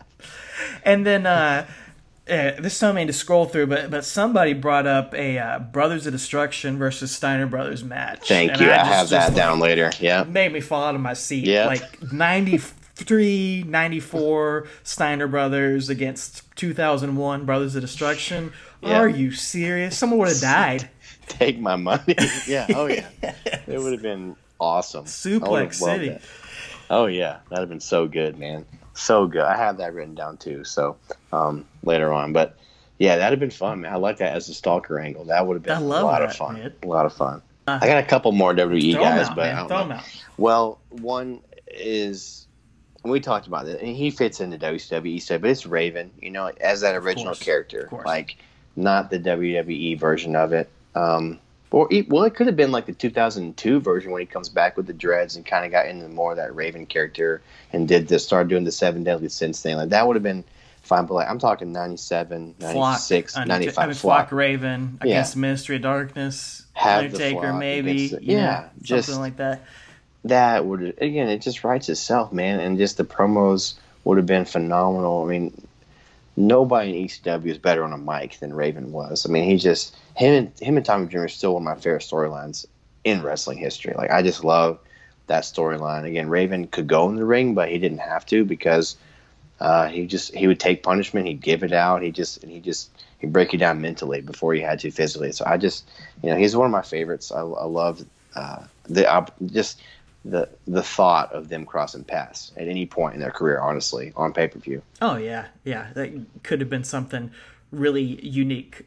The Raven character is just one of the most unique things, really, in the history of wrestling. Mm-hmm. I think Pritchard and Vince McMahon, a lot of those guys said they didn't really, or Bischoff, Bischoff says he didn't get it. Guy? Yeah. But, God, it definitely clicked with people, and he's a guy when he's motivated.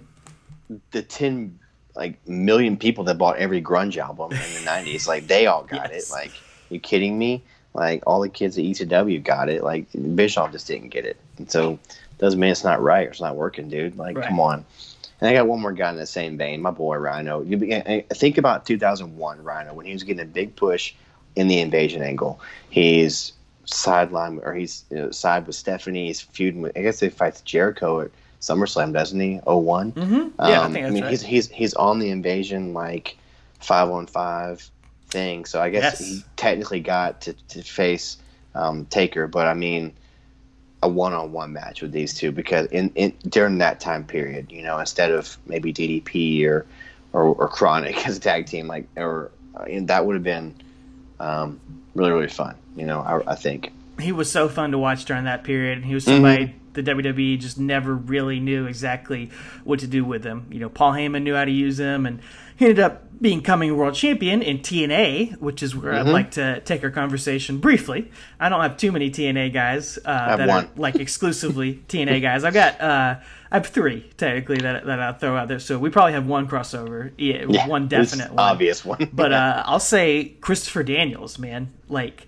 The fallen angel, Christopher Daniels, sort of that Ministry of Darkness guy, the greater power, the original idea, according to Vince Russo, maybe potentially could have been the greater power, but man, just one of the most underrated guys in the history of pro wrestling because he never made it in WWE. He's TNA, right. And I'm really glad he's on AEW now and getting that paycheck and a little bit of recognition here towards the end of his career. But just what a great performer. Definitely a smaller guy. Would have been tough, I think, to book that match.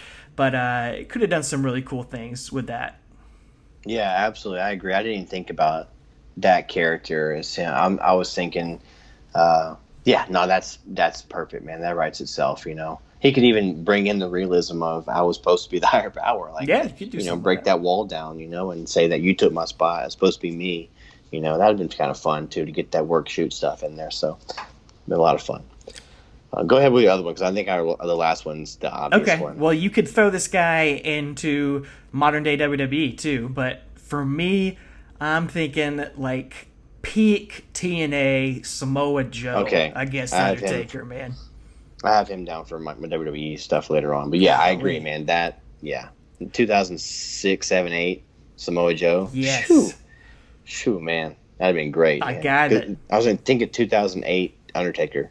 That guy, 2009 Undertaker, and what he did in the ring. Like that's probably his best, like in ring, like 2006 to 2010. Like that stuff is phenomenal. And that's where Joe was at his peak too, man. That'd have been phenomenal to see those guys go. I think that could have been a WrestleMania quality match. Like I'm thinking Undertaker Batista. Like think of like what Samoa Joe could do at that time.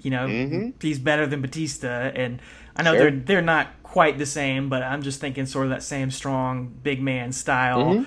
And Batista could do. I mean, Joe could do even more than Batista could. He could do some high flying stuff, and just the creativity that those guys could have had, the intensity that they would have brought to the feud. And you could even do it now. Samoa Joe's still good. He's slowed down a bit and older, more injuries, but man, just could have been really fun. But yeah, absolutely. Of course, there's one major TNA match, the biggest TNA match that really stands out, and another one that was rumored to possibly be a WrestleMania match at one point. Well, and it could happen if Taker were to come back, because this guy works for WWE, and he was actually on SmackDown last week, and I loved every second of it. We're talking about Joseph Park, Esquire, Mr. Abyss himself. Oh, man. No, like, that is a TNA character. That he's the closest thing they had to a Taker or a Kane. And a lot of people called him a ripoff of Kane or whatever. But, like, dude, he made it his own. And, like, I saw the influence of Kane, obviously, but like you can't miss that. But like Kane was also influenced by like Michael Myers and stuff, which Abyss was. But like him and Taker having those Monsters Ball matches or whatever it is like that, and just they could even play into later on Abyss stuff with the Joseph Park, the whatever identity crisis stuff. That would have been fine too. But like that match is something that we need to have seen. It's a shame we never got him coming to WWE earlier. Again, like you said, it was rumored at some point, but never happened. You think of how much Abyss made out of his TNA run, and having crappy writers and having no production values, and still how he was able to get this character over. Think if he'd come over to WWE in 2007, 8, 9, 10, 11 and had their production values to do some vignettes and had their creative forces, as much crap as their creative forces can put out, when they do stuff well and when they can kind of play with that sort of stuff, that just imagining the best case scenario for what they could have come up with to add to that character and tweak it and bring it even more, flesh it out even more. And the matches, the bumps they could have had, How did it not happen, Yeah. man? Apparently, Abyss he's the one who turned it down. He wanted to stay with TNA, and he wanted to continue to make them into something bigger, and maybe a mistake in my opinion. It could have been so much more. But who knows? I guess it could still happen. Well, I hope he is on SmackDown more nowadays, because it was a blast to see him and AJ on SmackDown together last week. And, great facial expressions, man. He's got the William Regal type stuff going on, so because he had to do it under a mask for so long. Exactly. But anyway, that would have been fun. So, no more TNA guys, right? I got no more TNA guys. I mean, everything else I got is sort of, you could kind of put into modern day to an extent. AEW, NXT, WWE stuff. Yeah, you could all blend them all together. What about you? Yeah, that's what I got left. Okay. I got one tag match. All I'd right. like to have seen the Brothers Destruction versus the Usos. Oh my God! Yeah, you come kidding on. me? Yeah, that would have been great. Just when they're, even the 2000, like when the Usos were, when they come in 2009 or 10. They've been around forever. Yeah, so even that era, because we just covered recently here on Talking Taker when, they teamed up, the Brothers Destruction teamed up on SmackDown, I think it was, or Raw or whatever. Like, just you talked about how they had that entrance and how they were coming down the ring to kill whoever's in the ring. Like you knew they were going to just own people. But like seeing them in the Usos would have been fantastic. I'm thinking the Usos 2016, 17, like the last few years when they really got their characters. Yeah. And weren't just the Samoan guys that yelled and had paint, but like that would have been really a lot of fun, man. I think they're the greatest, like, most recent tag team that there is. I would have loved either Besides maybe incarnation, New Day. man. I love their face paint. And Sure, me too. The chanting, that was way over with me. I thought that's when they finally started to come into their own and get some personality, and just them in that sort of Edge and Christian Hardy Boys mold, flying all over the place, taking bumps for Taker and Kane. Would have been crazy, but then with some confidence and the day one-ish and maybe attacking them backstage and doing all sorts of that sort of stuff. Man, that's a great call. I had not thought of that. But here's a tag match for you, and I'm gonna this last section will just be anybody modern we can throw in there. Yeah. How about the Young Bucks, man? How about the Young Bucks against Undertaker and Kane? How about them throwing super kicks at them and just putting on a show? It's a very different type of show, but it would be a Styles Clash for sure, but I'd love to see it. I didn't even think about that because I just don't see Taker ever saying, yeah, sure, sign me up for these guys. Because I just don't, I think he thinks they're a joke, man. Yeah, like I just know how old school he is. Sure. Like I don't, but maybe it would teach him a thing or two. That's why I'd like to see it. Yeah, because it'd be such a Styles Clash. Yeah, now that you mention it, that would be fun, to have seen and see what they could get by with and what they, as far as no selling, Taker and Kane are there's already no selling in a Young Bucks match, but like Taker and Kane are going to no sell as part of the character. So like, have to really think outside the box and get some actual psychology to say what are we going to do to actually make this match seem feasible. So that would have been a fun challenge. For both those teams. The Young Bucks, they sort of do a little tombstone. They're not going to be doing that against Undertaker and Kane. So they'd have to play into that. And, like you mentioned all the critiques of Young Bucks, but they put on a show. And they can tell a story. Man. And I think at their best, as far as storytelling goes, especially with some guys where you have to tell a story like Undertaker and Kane, I think it could be something really, really cool. Yeah, absolutely. I didn't think about that. So that would be fun, man. Well, in that same vein, honestly, the same vein, but a singles match would be Kenny Omega, Mr. Six-star, 7-star guy. And the reason I'd like to see it is because, some people say he's the next Shawn Michaels or whatever. And I agree. I loved his Japanese matches with Okada, Tanahashi. Those are really, really fun stuff. But, you get critiques too about like, can you do that on the big stage over here? Can you do it against somebody where you have to wrestle that WWE style? You got to take the crowd on a emotional roller coaster. Can you do the near falls that aren't V-trigger over and over again? I would like to have seen the challenge, and I think he would have nailed a home run against Taker. But and Taker would have made him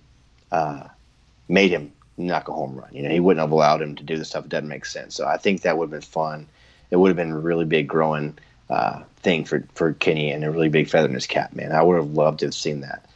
for sure. Absolutely. You just Omega's great. He's Yeah. fantastic, but just imagine him getting to spend some time in the ring with a veteran like The Undertaker, or that just the added benefits that he could be. He's Right. already great, but you could just make him even greater. It's like when Kurt Angle was in there with Undertaker. Yes, he exactly. brought the best out of him. He grew so much. Yeah. And I think if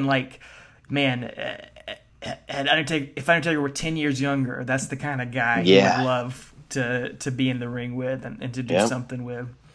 Okada, I put him on my list too. A little Tombstone versus Tombstone.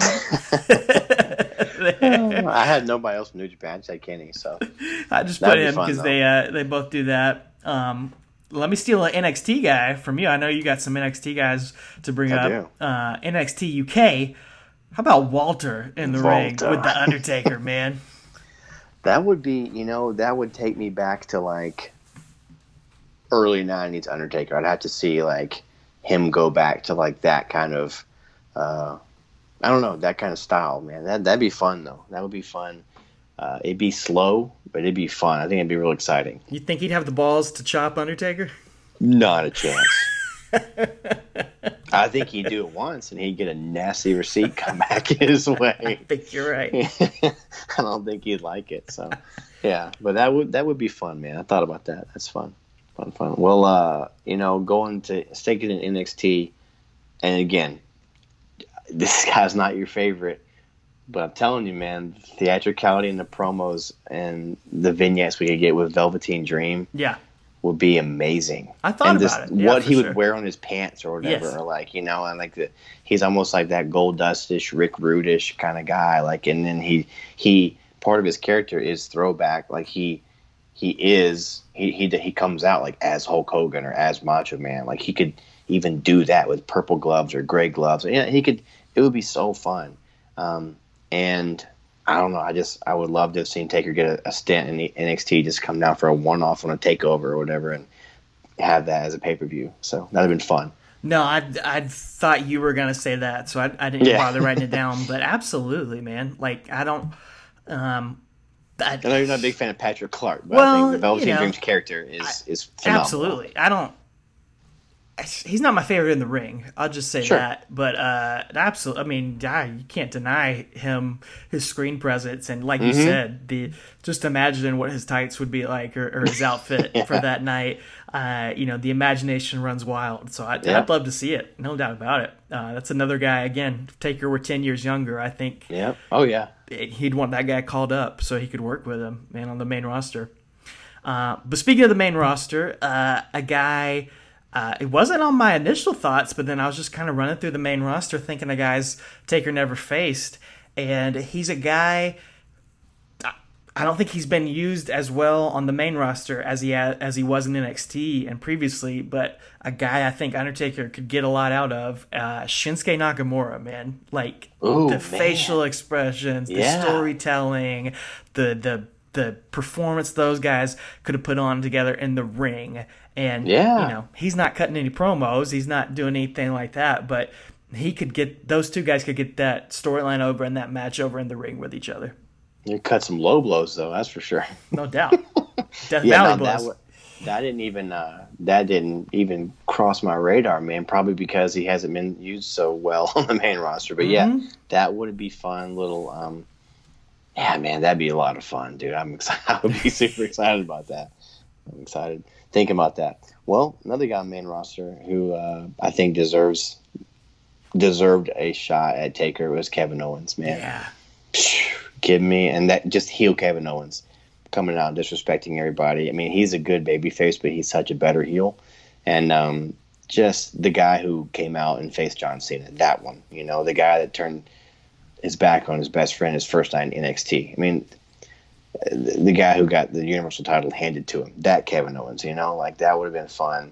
And that could have been right when Taker stepped in, was when he got the Universal title handed to him. Like, just step in, like, no, not in my yard. Like, it's not how we do things here, Triple H didn't just hand out stuff here for you. Like, I'm going to go against you. That would have been fun. And it could have happened. I mean, Taker wrestled sparingly back then, but like, 2015, he wrestled like 4 or 5 times that year, I think, didn't Well, he? he faced Kevin Owens at Madison Square Garden, like a 6-man tag. Yeah. Like, I believe he tombstoned him there Yeah, towards he the did. end. Yeah. So, but yeah, I think man, had Kevin Owens been around in 2009, 2010, you can see that feud happening on SmackDown for like 3 months. You can see exactly how it plays out. You could plug him in there, and just the confidence that Kevin Owens has, and just his just what a jerk he is as a heel, and not being afraid of Undertaker getting in his face, but then becoming totally scared when he puts the goozle on him. You could see his facial expressions, and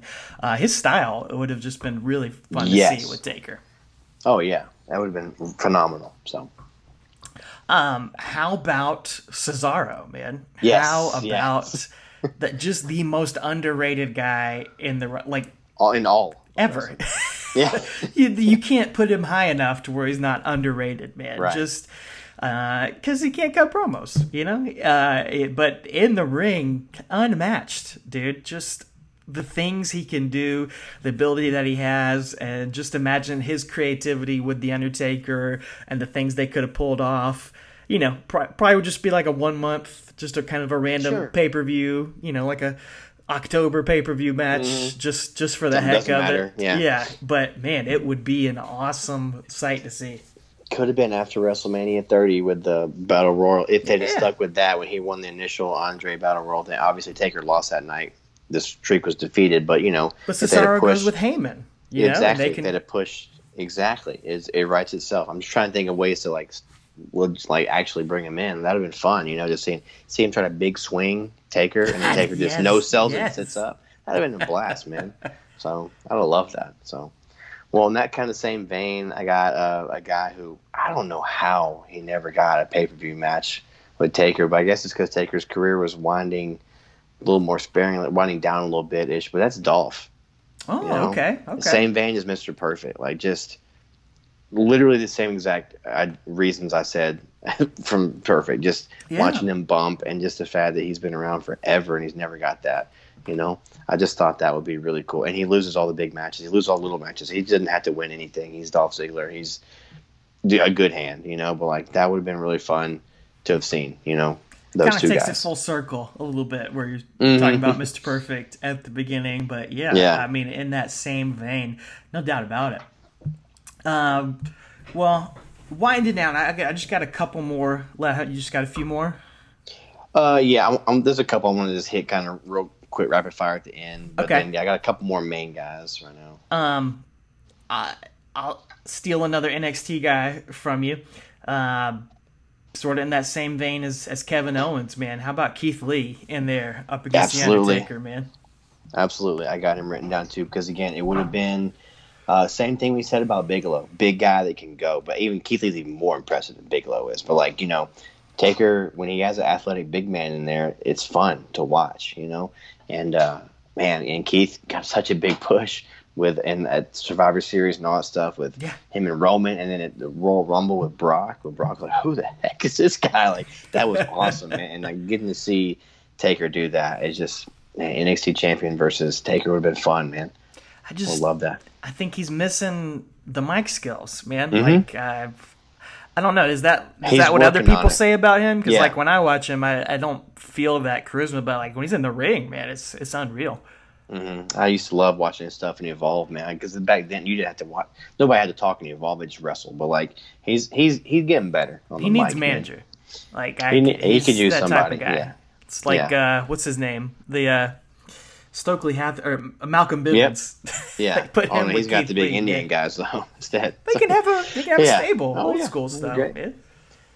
Well, I'm gonna go with Seth Rollins. He never got a one-on-one pay-per-view match. Okay. I think him, and I'll just throw Dean Ambrose as well, if that's fine. I mean, both of those guys, I didn't want to steal that from you, but like both those guys, Roman got the one pay-per-view match and a tag match as Taker's partner, but like neither one of these guys from 2012 to now, like they've been on the roster, and neither one of them got a Taker match, you know?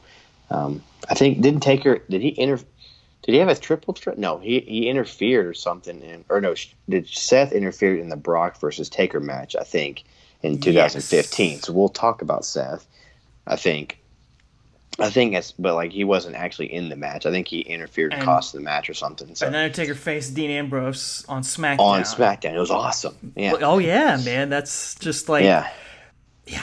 What might have been. But how did they never have a pay-per-view? Like I just those guys, they just weren't the chosen one like Roman was. Exactly. You know? Yeah. But I love both of those guys. So. Yeah, those would have both been awesome for very different reasons. I feel like, and the promos with Ambrose, they've just been able to go. Be full Ambrose, full like Moxley, Terry Funk or Roddy whatever Piper, it is. Yeah, just go crazy. It would have been really cool. The true injustice is that The Undertaker escaped Raw with his soul still intact. Not for long. Yeah, we did what we said we were going to do on Monday night. But still, it feels like something's missing. I don't feel total satisfaction. I think it's because the dead man is still walking. He's still breathing. Tonight I face The Undertaker one-on-one, and I got an itch that needs scratching. I'm going to do what nobody's been able to do in 21 WrestleManias. Tonight, I'm going to beat The Undertaker. How about a pair, guys? This would be tough, but I believe in these two guys. I believe in their ability to make a story out of something. The juxtaposition, the size juxtaposition would have been very hard to get over, but I'm going to say Gargano and Ciampa, man. Like, two of the best in NXT, one of the best storylines ever. I just think, I don't know, man. I would have liked to have seen how they could make that, both those guys could make things work with Undertaker. The size difference might have been too difficult to overcome. But I think both those guys are talented enough where I would have liked to have seen them try. Oh, sure, man. And I didn't write Gargano down because I couldn't figure out a way to make it sensibly work. But yeah, I think he deserves it, and that would have been a fun match. But I did write Ciampa down. But here's a little bit of history: getting revenge for that lawyer gimmick. There you go, man. That's it. Back in the day. So that's why I think Ciampa should have got that one match with him. But that'd have been fun. But yeah, both those guys are phenomenal, and would have loved that. Maybe it's babyface Gargano. Maybe it's like he's the Rey Mysterio role. Sure. He plays great in that role. Mm-hmm. Yeah, that'd been great, man. Well, another guy who's back in NXT, and again, this is entrances alone, man. Finn Balor. Yeah, that's an obvious one. That's obvious, dude. Like, just again, same thing as Sandman. Like, but we get a better match. But like, this, the entrances, the theatricality would have been phenomenal, off the charts. Would have been so fun. Would have loved to have seen it. It's not going to happen. Finn is great. He's really small compared to Taker, but again, he could have played that Rey Mysterio role. It would have been fun. That's one. It felt like it had to happen. It felt like it was definitely going to happen when the Demon was really getting over and getting big, and in 2015 and 16, it just felt like that has to happen. We got to get a Demon versus Undertaker entrance. But that injury that Finn Balor got, that just derailed a lot of that stuff. Has derailed his career in a lot of ways. It's just never been the same. It's never been on that same trajectory, man. It's just such a shame. And he's still young enough to where, there's still a lot more to come from him, I hope, and where they can kind of recover that. But, man, how did that Missed not happen? Alternate universe, man. Should have happened. Yep, absolutely. You got some more NXT guys? No, I've just got one more main roster Let's guy. Save him. I know who that is. Okay, all right. We should end with him because he's probably the guy. Yeah. All right, well, I got just a couple more. I'll just kind of fire them off real quick. And again, I'm Matt Riddle because same thing you said about Angle earlier. I would have loved to have seen him being the bro, not take it seriously, kick his shoes off, and just take her just like, you got to have respect for this business. Like that, like as a character, that would have been fun. And again, I love Matt Riddle in the ring. I absolutely love this guy in the ring. He's phenomenal to me. Taker could have taught him a lot. I see that. Yeah. I see that storyline playing out. And Taker, Riddle gives him a run for his money. They're doing a submission. Taker turns it into Hell's Gate. Riddle taps out, passes out. I don't know how you want to do it, but Taker gets up, gives him the handshake. Exactly. Puts him over at the end. That's exactly what I was thinking. Yeah, that's cool. I like that. Love that. Elias, just because I thought we were going to get it. We thought we were going to get it. That's what I'm saying. This is a missed opportunity because I literally thought we were going to get it back in 2018? Yeah. I think it was 19 maybe even too. But Again, that would have been fun. And I didn't necessarily want it, but I did. No. It did feel like we were going to get it, and it kind of like. That's why I wrote it down. Felt like unfinished business. Yeah. And then another guy with would have been a different style, but again, entrances again, and the characters would have been awesome. As Aleister Black, man, I just thought that was, him coming out of the grave, and his theme song is, they say no man is truly good, they say no man is truly evil. Like that would have been, you could have played into the lyrics of his theme song and just all his iconography all over his tattoos and what it all stands for. I mean, that'd have been, you could have played that with back in the Biker Taker era or in this, Taker nowadays. It would have been fun to have seen that. But again, entrances at WrestleMania, imagine those two coming out. That'd have been a blast. Are you kidding me? Yeah, like it's another guy I think NXT has used better than the main roster has. It's just something. It seems like there's so much more to that character, to that gimmick, than what they're doing with him. And felt like they were getting closer to it with the stuff where he's in the room and somebody knocking on the door. Or Knock whatever. on my door. Imagine Taker knocks on the Exactly. freaking door. Yeah. Like that. There's so much potential there, but they just, I don't know, man. And he's another guy. When he opens his mouth, it kind of goes away from me, man. Like I don't. It doesn't see it. match the toughness of his body, his exterior, his voice doesn't. You're right. He should talk less, or have a manager or something, or only say one word or something like that. I don't know, but Andrade could have had some great matches with Taker. Ricochet. I don't know if those are pay-per-view matches, but you could do some fun stuff. I mean, so many guys, so much talent that be interesting to see Taker work with this younger generation that can do so many dives and flying things. And Ricochet tells a great story in the ring. He's a phenomenal guy. Kofi Kingston, the New Day guys would have been interesting to see Taker interact with those guys. Maybe a Biker Taker against the New Day. Great. Well, I got two more guys, then we'll finish off with the one I think we're going to finish on. So again, Baron Corbin, I know you don't like him, but he's talked about how Taker had literally helped him. Like when he comes on the PC, like he helps him understand what to do and what not to do. Like he's like, he owes a lot to Taker. So I think I would have liked to have seen that. Again, this King Corbin, I don't know about that, but like the early on Corbin, the lone wolf guy, even right when he came to the main roster, I liked that character. I really did. I liked how he didn't do a lot in the ring, but I like how far he's come. I like he's got that X-Pac heat, man. I love it because he makes me hate him. He's a heel. I love that he makes me hate him. I love that. I would have liked to have seen him with Taker just because he respects Taker and Taker respects him because he's taught him a lot down in NXT. So that's just like a personal one. I got those Undertaker vibes from NXT Corbin as well in the early days. And then, but yeah, like King Corbin and Roman Reigns, that was some good stuff. Some of that it went on forever, it felt like, but there was some good stuff in there, and I could see Taker putting him in his place, and that's an easy pay-per-view match for sure. Yep. And then my last one, and then we'll end on the big guy, but it's Karrion Kross. I just think his character is fun. I liked Killer Kross. I enjoyed watching his stuff on the indies and stuff, and really enjoyed it, and I like what he's doing. They're building him up as a monster in NXT right now. As of this, when this episode drops, he may or may not be the NXT champion tomorrow. Who knows? But I love what they're doing with him. Entrance, I like his entrance. I like the no sell, the storytelling. It's very reminiscent of an early Taker with a 2020 spin on it. So I would have liked to have seen these two guys go at it nowadays. I could see a months-long pay-per-view feud between these two guys. So. Yeah, I haven't really watched him much. I've just seen little bits and pieces, but from what I've seen, I could see that. So, yeah. And he's a really smart dude, like behind the scene. Like he's a really intelligent guy. I think him and Taker could really put some good stuff together. And he thinks outside the box with regards to his promos and his TikTok stuff and all his iconography and stuff he has. So really would have been cool.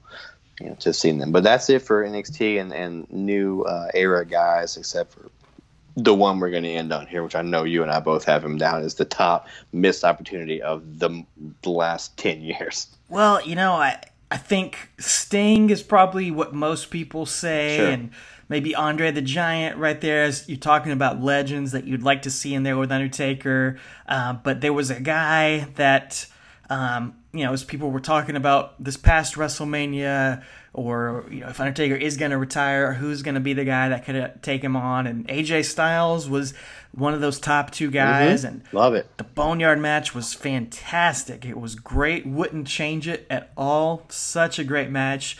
But as our buddy Jay Stanley said on Facebook, if Undertaker were to ever come back and decide to do it one more time, I think there is one guy that could pull something magical and special out of him. Of course, we're talking about Dean Malenko. Jay did say him, but Jay did say Dean. huge Dean Malenko Jake's fan. boy. Yeah. And so are we. I would have loved to see that yeah. too. He said he's the only man that can make Undertaker tap out. But this guy might be able to as well. We're talking about Daniel Bryan, and Yes. we're talking about Daniel Bryan, his arrival into the WWE. We'll talk about it a bit on next week's episode as we get into that part of 2010 in our era. Would you have ever guessed, watching that little kid in the red pants and the 120 pounds, no beard, clean cut hair, would you have ever said he'd be one of the top guys that should have faced the Undertaker? No, I did not think that he would go on. I really liked American Dragon. I really liked his independent stuff, his Ring of Honor stuff. I knew he was a student of Shawn Michaels, but I never saw him becoming the guy that he is. I really didn't. I don't think any of us did. I mean, we knew he was going to be a star, but was he going to be a WrestleMania headliner? No, I didn't see that. I didn't see us ever saying, like you said, oh yeah, that's the one that got away from Taker. But that's true, man. He is the one. It would have been the best of the Kurt Angle style matches, the best of the Shawn Michaels style matches, the best of the Bret Hart matches. Think of those three guys that Taker wrestles so well, and he may have taken it to another level than what those three guys could do. I mean, seriously, it would have been nuts. Book him as a heel. Book him as a babyface. Have him be the planet's champion. Have him be yes. Yeah, like you said, it doesn't matter. Doesn't matter if Taker's a heel or babyface. No. You could do face-to-face match and have it work. Give these guys 30 minutes. Daniel Bryan is so good he could work around whatever ailments Undertaker is having. Yes. He's little enough that Taker can... even whatever shape Taker's in, I'm sure he'd hit him up for a choke slam or a tombstone or do whatever he needs to. I mean, it's like him and AJ Styles. I don't know. It's 1A, 1B. Both great wrestlers, both great storytellers. Both could talk and both could get it over in their own unique ways. They did tag team together, during the Team Hell No Day. They had that 6-man against the Shield. The Shield, right after WrestleMania, and that was phenomenal. And so, it's another one that you hold out that tiniest sliver of hope. Maybe, possibly, it could still happen one day if the timing is right, if the money is right, if the storyline is right. Who knows? But yeah, the greatest underdog in WWE history against the Phenom, against the greatest legend. That's the story right there. That's it. I mean, he just comes out and after Royal Rumble one year and just says, "This is me and you." I've got the yes movement, but I've never, I've main evented WrestleMania. I've opened WrestleMania and closed it on the same night that you lost your streak. That means I'm better than you at WrestleMania. I don't know. You could have done something like that, but the one thing I've never done is beat you at WrestleMania or faced you ever. So that would have been awesome, man. And you pull in Shawn Michaels to it. You pull in his trainer and have Shawn Michaels telling him, "No, don't do this," or have Shawn Michaels be in his corner and be like, "I couldn't do it, but you're going to be the one to do it." Done, dude, done. Yeah, seriously, I'm there. Book it, make it happen. That'd have been awesome, man. That'd have been awesome. But yeah, that's Sting. The top three that are never on pay-per-view for me were Sting, Chris Jericho, and Daniel Bryan. Like, Okay. That's I'll say top 3, Sting. Man, that's tough, dude. It's so tough. well, I didn't mean to like put you on the spot. I was just saying. Oh, okay. Those are the 3 like just come out immediately. Like, the Yeah, first yeah, 3 yeah. I wrote down was that. Those were them. I love the Sting match, of course. I love Daniel Bryan. Dude, I'm loving the Scott Steiner idea. I'm totally digging that. Abyss is a big one. Could have been really special. Great Muta. I loved that one. I love that idea. Brothers of Destruction, Steiner Brothers. Man, I'm seeing that play out. I loved the Taker Razor Ramon idea that you had. That could have been really fun, man. Just so many classics that we never got to have. But we've done so many classics over the past 158 episodes, over the past 3 years of doing this podcast. So we want to hear from you guys. We want to hear about your favorite ideas for The Undertaker that we never got to see. But for now, we want to encourage you to go back into the 3 years of archives of all the matches we did get to see, and be sure to stick around with us for the next few months or so as we wind down the podcast, as we cover the final 10 years of The Undertaker's career. It's going to fly by fast. Yeah. We got a few other little ideas, little brainstorms like this to sort of extend the podcast a little bit. But let us know what you thought of this experiment.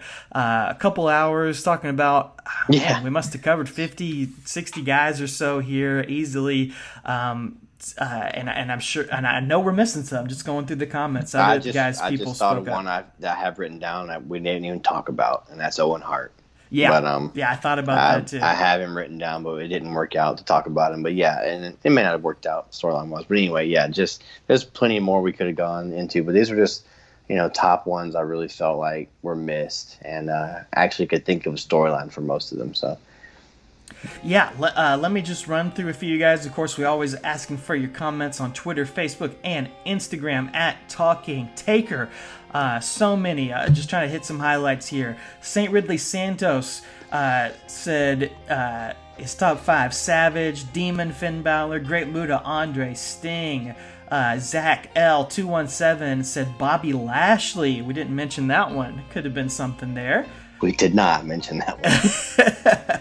I'm digging Bobby Lashley nowadays, man. This is the best he's ever been. With the yeah, you know why? Because he got MVP. Bingo. Philip Goad talked about. He's the one that brought up Brothers of Destruction and the Steiners. Dusty Rhodes. Phil. Come on, man. Well, he was in that Survivor Series, so that's why I didn't put him down. But singles, I did. Yeah, singles would have been great. There. Yeah. Minoru Suzuki, Dead Man versus Murder Grandpa, dude. Seriously? I don't think Taker would sign up for that. I'm in it, man. I'm in it to win it. Benjamin Emerson said Muta is 57 and still going today, so maybe they could still do something with him and Taker, dude. Why the heck not? Cinematic. Greetings from Allentown podcast. Here, this is on my list. I skipped over it, but Earthquake versus Undertaker would have been a fun big man battle. Funny thing is, they went from heel to face at almost the exact same time, so that's probably why it didn't happen. Yeah, it's true. That could have been fun. Watch Along Tommy, Watch Along Wrestling. This is not quite what we were saying, but I do like this idea. He said, big one for me would have been for Edge to not be in Money in the Bank at 23, so that his match with Taker at 24 could have been the battle of the undefeated streaks. So that's sort of in the same lines as what we're talking about, sort of changing the booking. But he also brought up one I never would have thought of, but I could see it working. Ryback. Undefeated Ryback against Undertaker around WrestleMania 29 time. Ryback was over, man. I didn't like him, but you can't deny he was over. You can't deny he was over, man. Yeah, well, we got Punk and Taker at WrestleMania 29, so I'm happy with that. Princeton John said Braun Strowman. Didn't mention him, but that's another obvious one. Obvious one. Yeah. Brody Lee, wherever you want to do him as Luke Harper. Brody Lee and Dark Order. Tag match, yeah. Never had singles match, but super, super talented guy. Awesome performer. He's like a Mike Awesome-ish type guy, like where he can do, well, he's not quite as big, but I'm just saying, like, as far as a big-ish guy, he's agile. So. G. Seidel, 1990. Must be an old school guy because he threw in two I never would have thought of. Yes. Gorilla Monsoon and Stu Hart. Son of a gun. What the heck, man? I'll take it, man. Take him. I'll watch Stretching. it. I don't think I've ever seen a Stu Hart match. Yeah, stretch you in there. I don't think I've ever actually seen him wrestle. No, me neither. But I'll watch it. They didn't have cameras back then when you wrestled. It was like 614 when he died. Lots of people saying Sabu. I think that was a big one. Sure. People wanted to see Finn Balor, Lou Avia, Boogeyman, and Taker could have had a great cinematic style match. Yes. Sure. We didn't explore this promotion at all because I've never really watched it. I've seen only a couple episodes, but Reverend Cody Khan said, I always kind of wanted an Undertaker Mil Muertes showdown, but that was several years ago. Not sure I'd want Taker to step in there with him now. Okay, from Lucha? Yeah. I never really watched that. Who was Mil Muertes? Was that...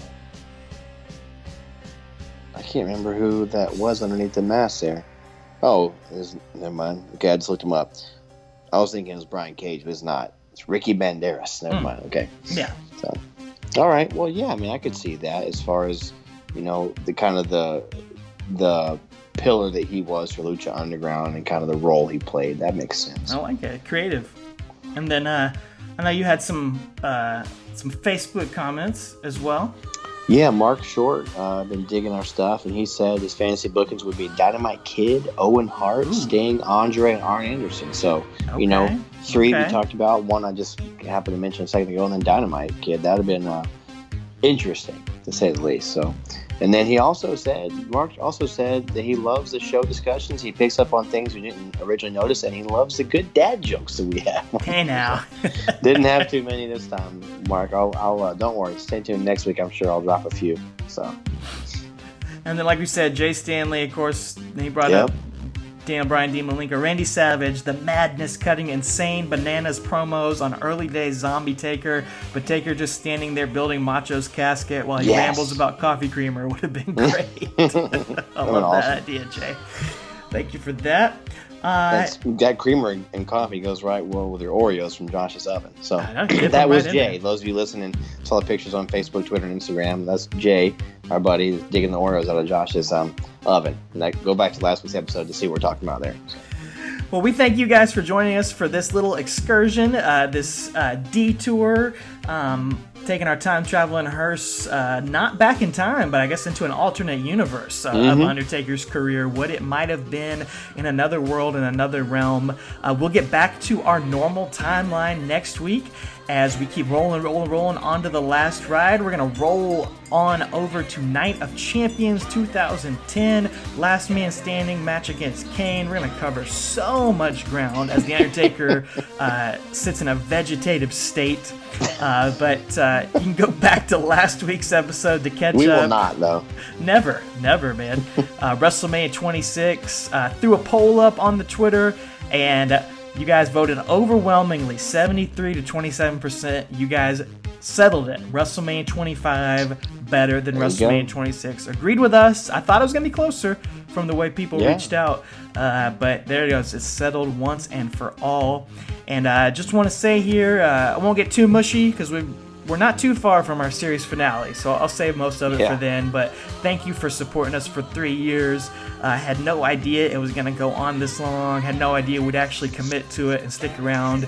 And it's so awesome to have each and every one of you comment and interact. This episode was perfect for that because we got to interact with so many of you, and that's why we do it. So that made this so much fun. And thank you, Travis, for your commitment to it. And it's been a pleasure spending every Tuesday nights when we record usually. So spending every Tuesday with you and then listening back to you in my ears every Friday when it comes out. Man, it's been a blast. Nobody else I'd rather talk Taker with. So here's to a few more months of doing it. Likewise, I look forward to it every week. And can't wait to do a few more until we, bury this dead man, and we'll maybe, unless we need to break the glass, if Vince calls, we'll get him out. So we'll see. But and again, I can't really do an if you were there because these are all fantasy matches. But I will throw this challenge out. As of this recording, they haven't had the signups for the WWE Thunderdome, but those of you paying attention know that they're going to have fans in the audience via, the LED boards or whatever. So if you can sign up to be on the WWE Thunderdome, or whether it's Raw, SmackDown, SummerSlam, Payback, which is a pay-per-view a week after SummerSlam, go figure. Excuse me? There's a pay-per-view the next week, the next Sunday. We're talking it's UK days, man. Yeah, exactly. Well, if you can get onto one of these WWE programs in our Talking Taker shirt, we will have a big surprise for you. And trust me, I'll be signing up as many times as I can to try to get on these shows. I can't wait. I want to wear some Talking Taker merch on USA Television. So I like it. But anyway, yeah, if you will be there, let us know if you try to sign up for Thunderdome. And but if you were there when Mean Mark, Red, Big Booger, Texas Pete wrestled Bruiser Brody, let us know. So if you were there. If you're still alive and listening to this, you get a special prize as well. Or if you were there at one of these matches in another universe, definitely, please reach out to us. Tell us how it was. Yeah. Tell us how we can travel to your timeline and get out of this terrible one. Yeah, we'd love to leave 2020 in the current year, the timeline we live in. But anyway, ladies and gentlemen, other than that, again, thanks for 3 years. We look forward to a few more months of this, and as always, stay safe, and most importantly, take her easy. It was written before we had even walked. It was spoken by the gods a long time ago. It was said by me that in answering each challenge that confronts us, there would be others right behind them with new experiences. But in this experience we have just had, who do we relate to? With breath still in the lungs, with fluid still in our bodies, placed inside a closed casket, no one but us can understand. But we have been back to the place we came from. Now we are back to the place where we must exist. And you, Undertaker, are the one that must pay.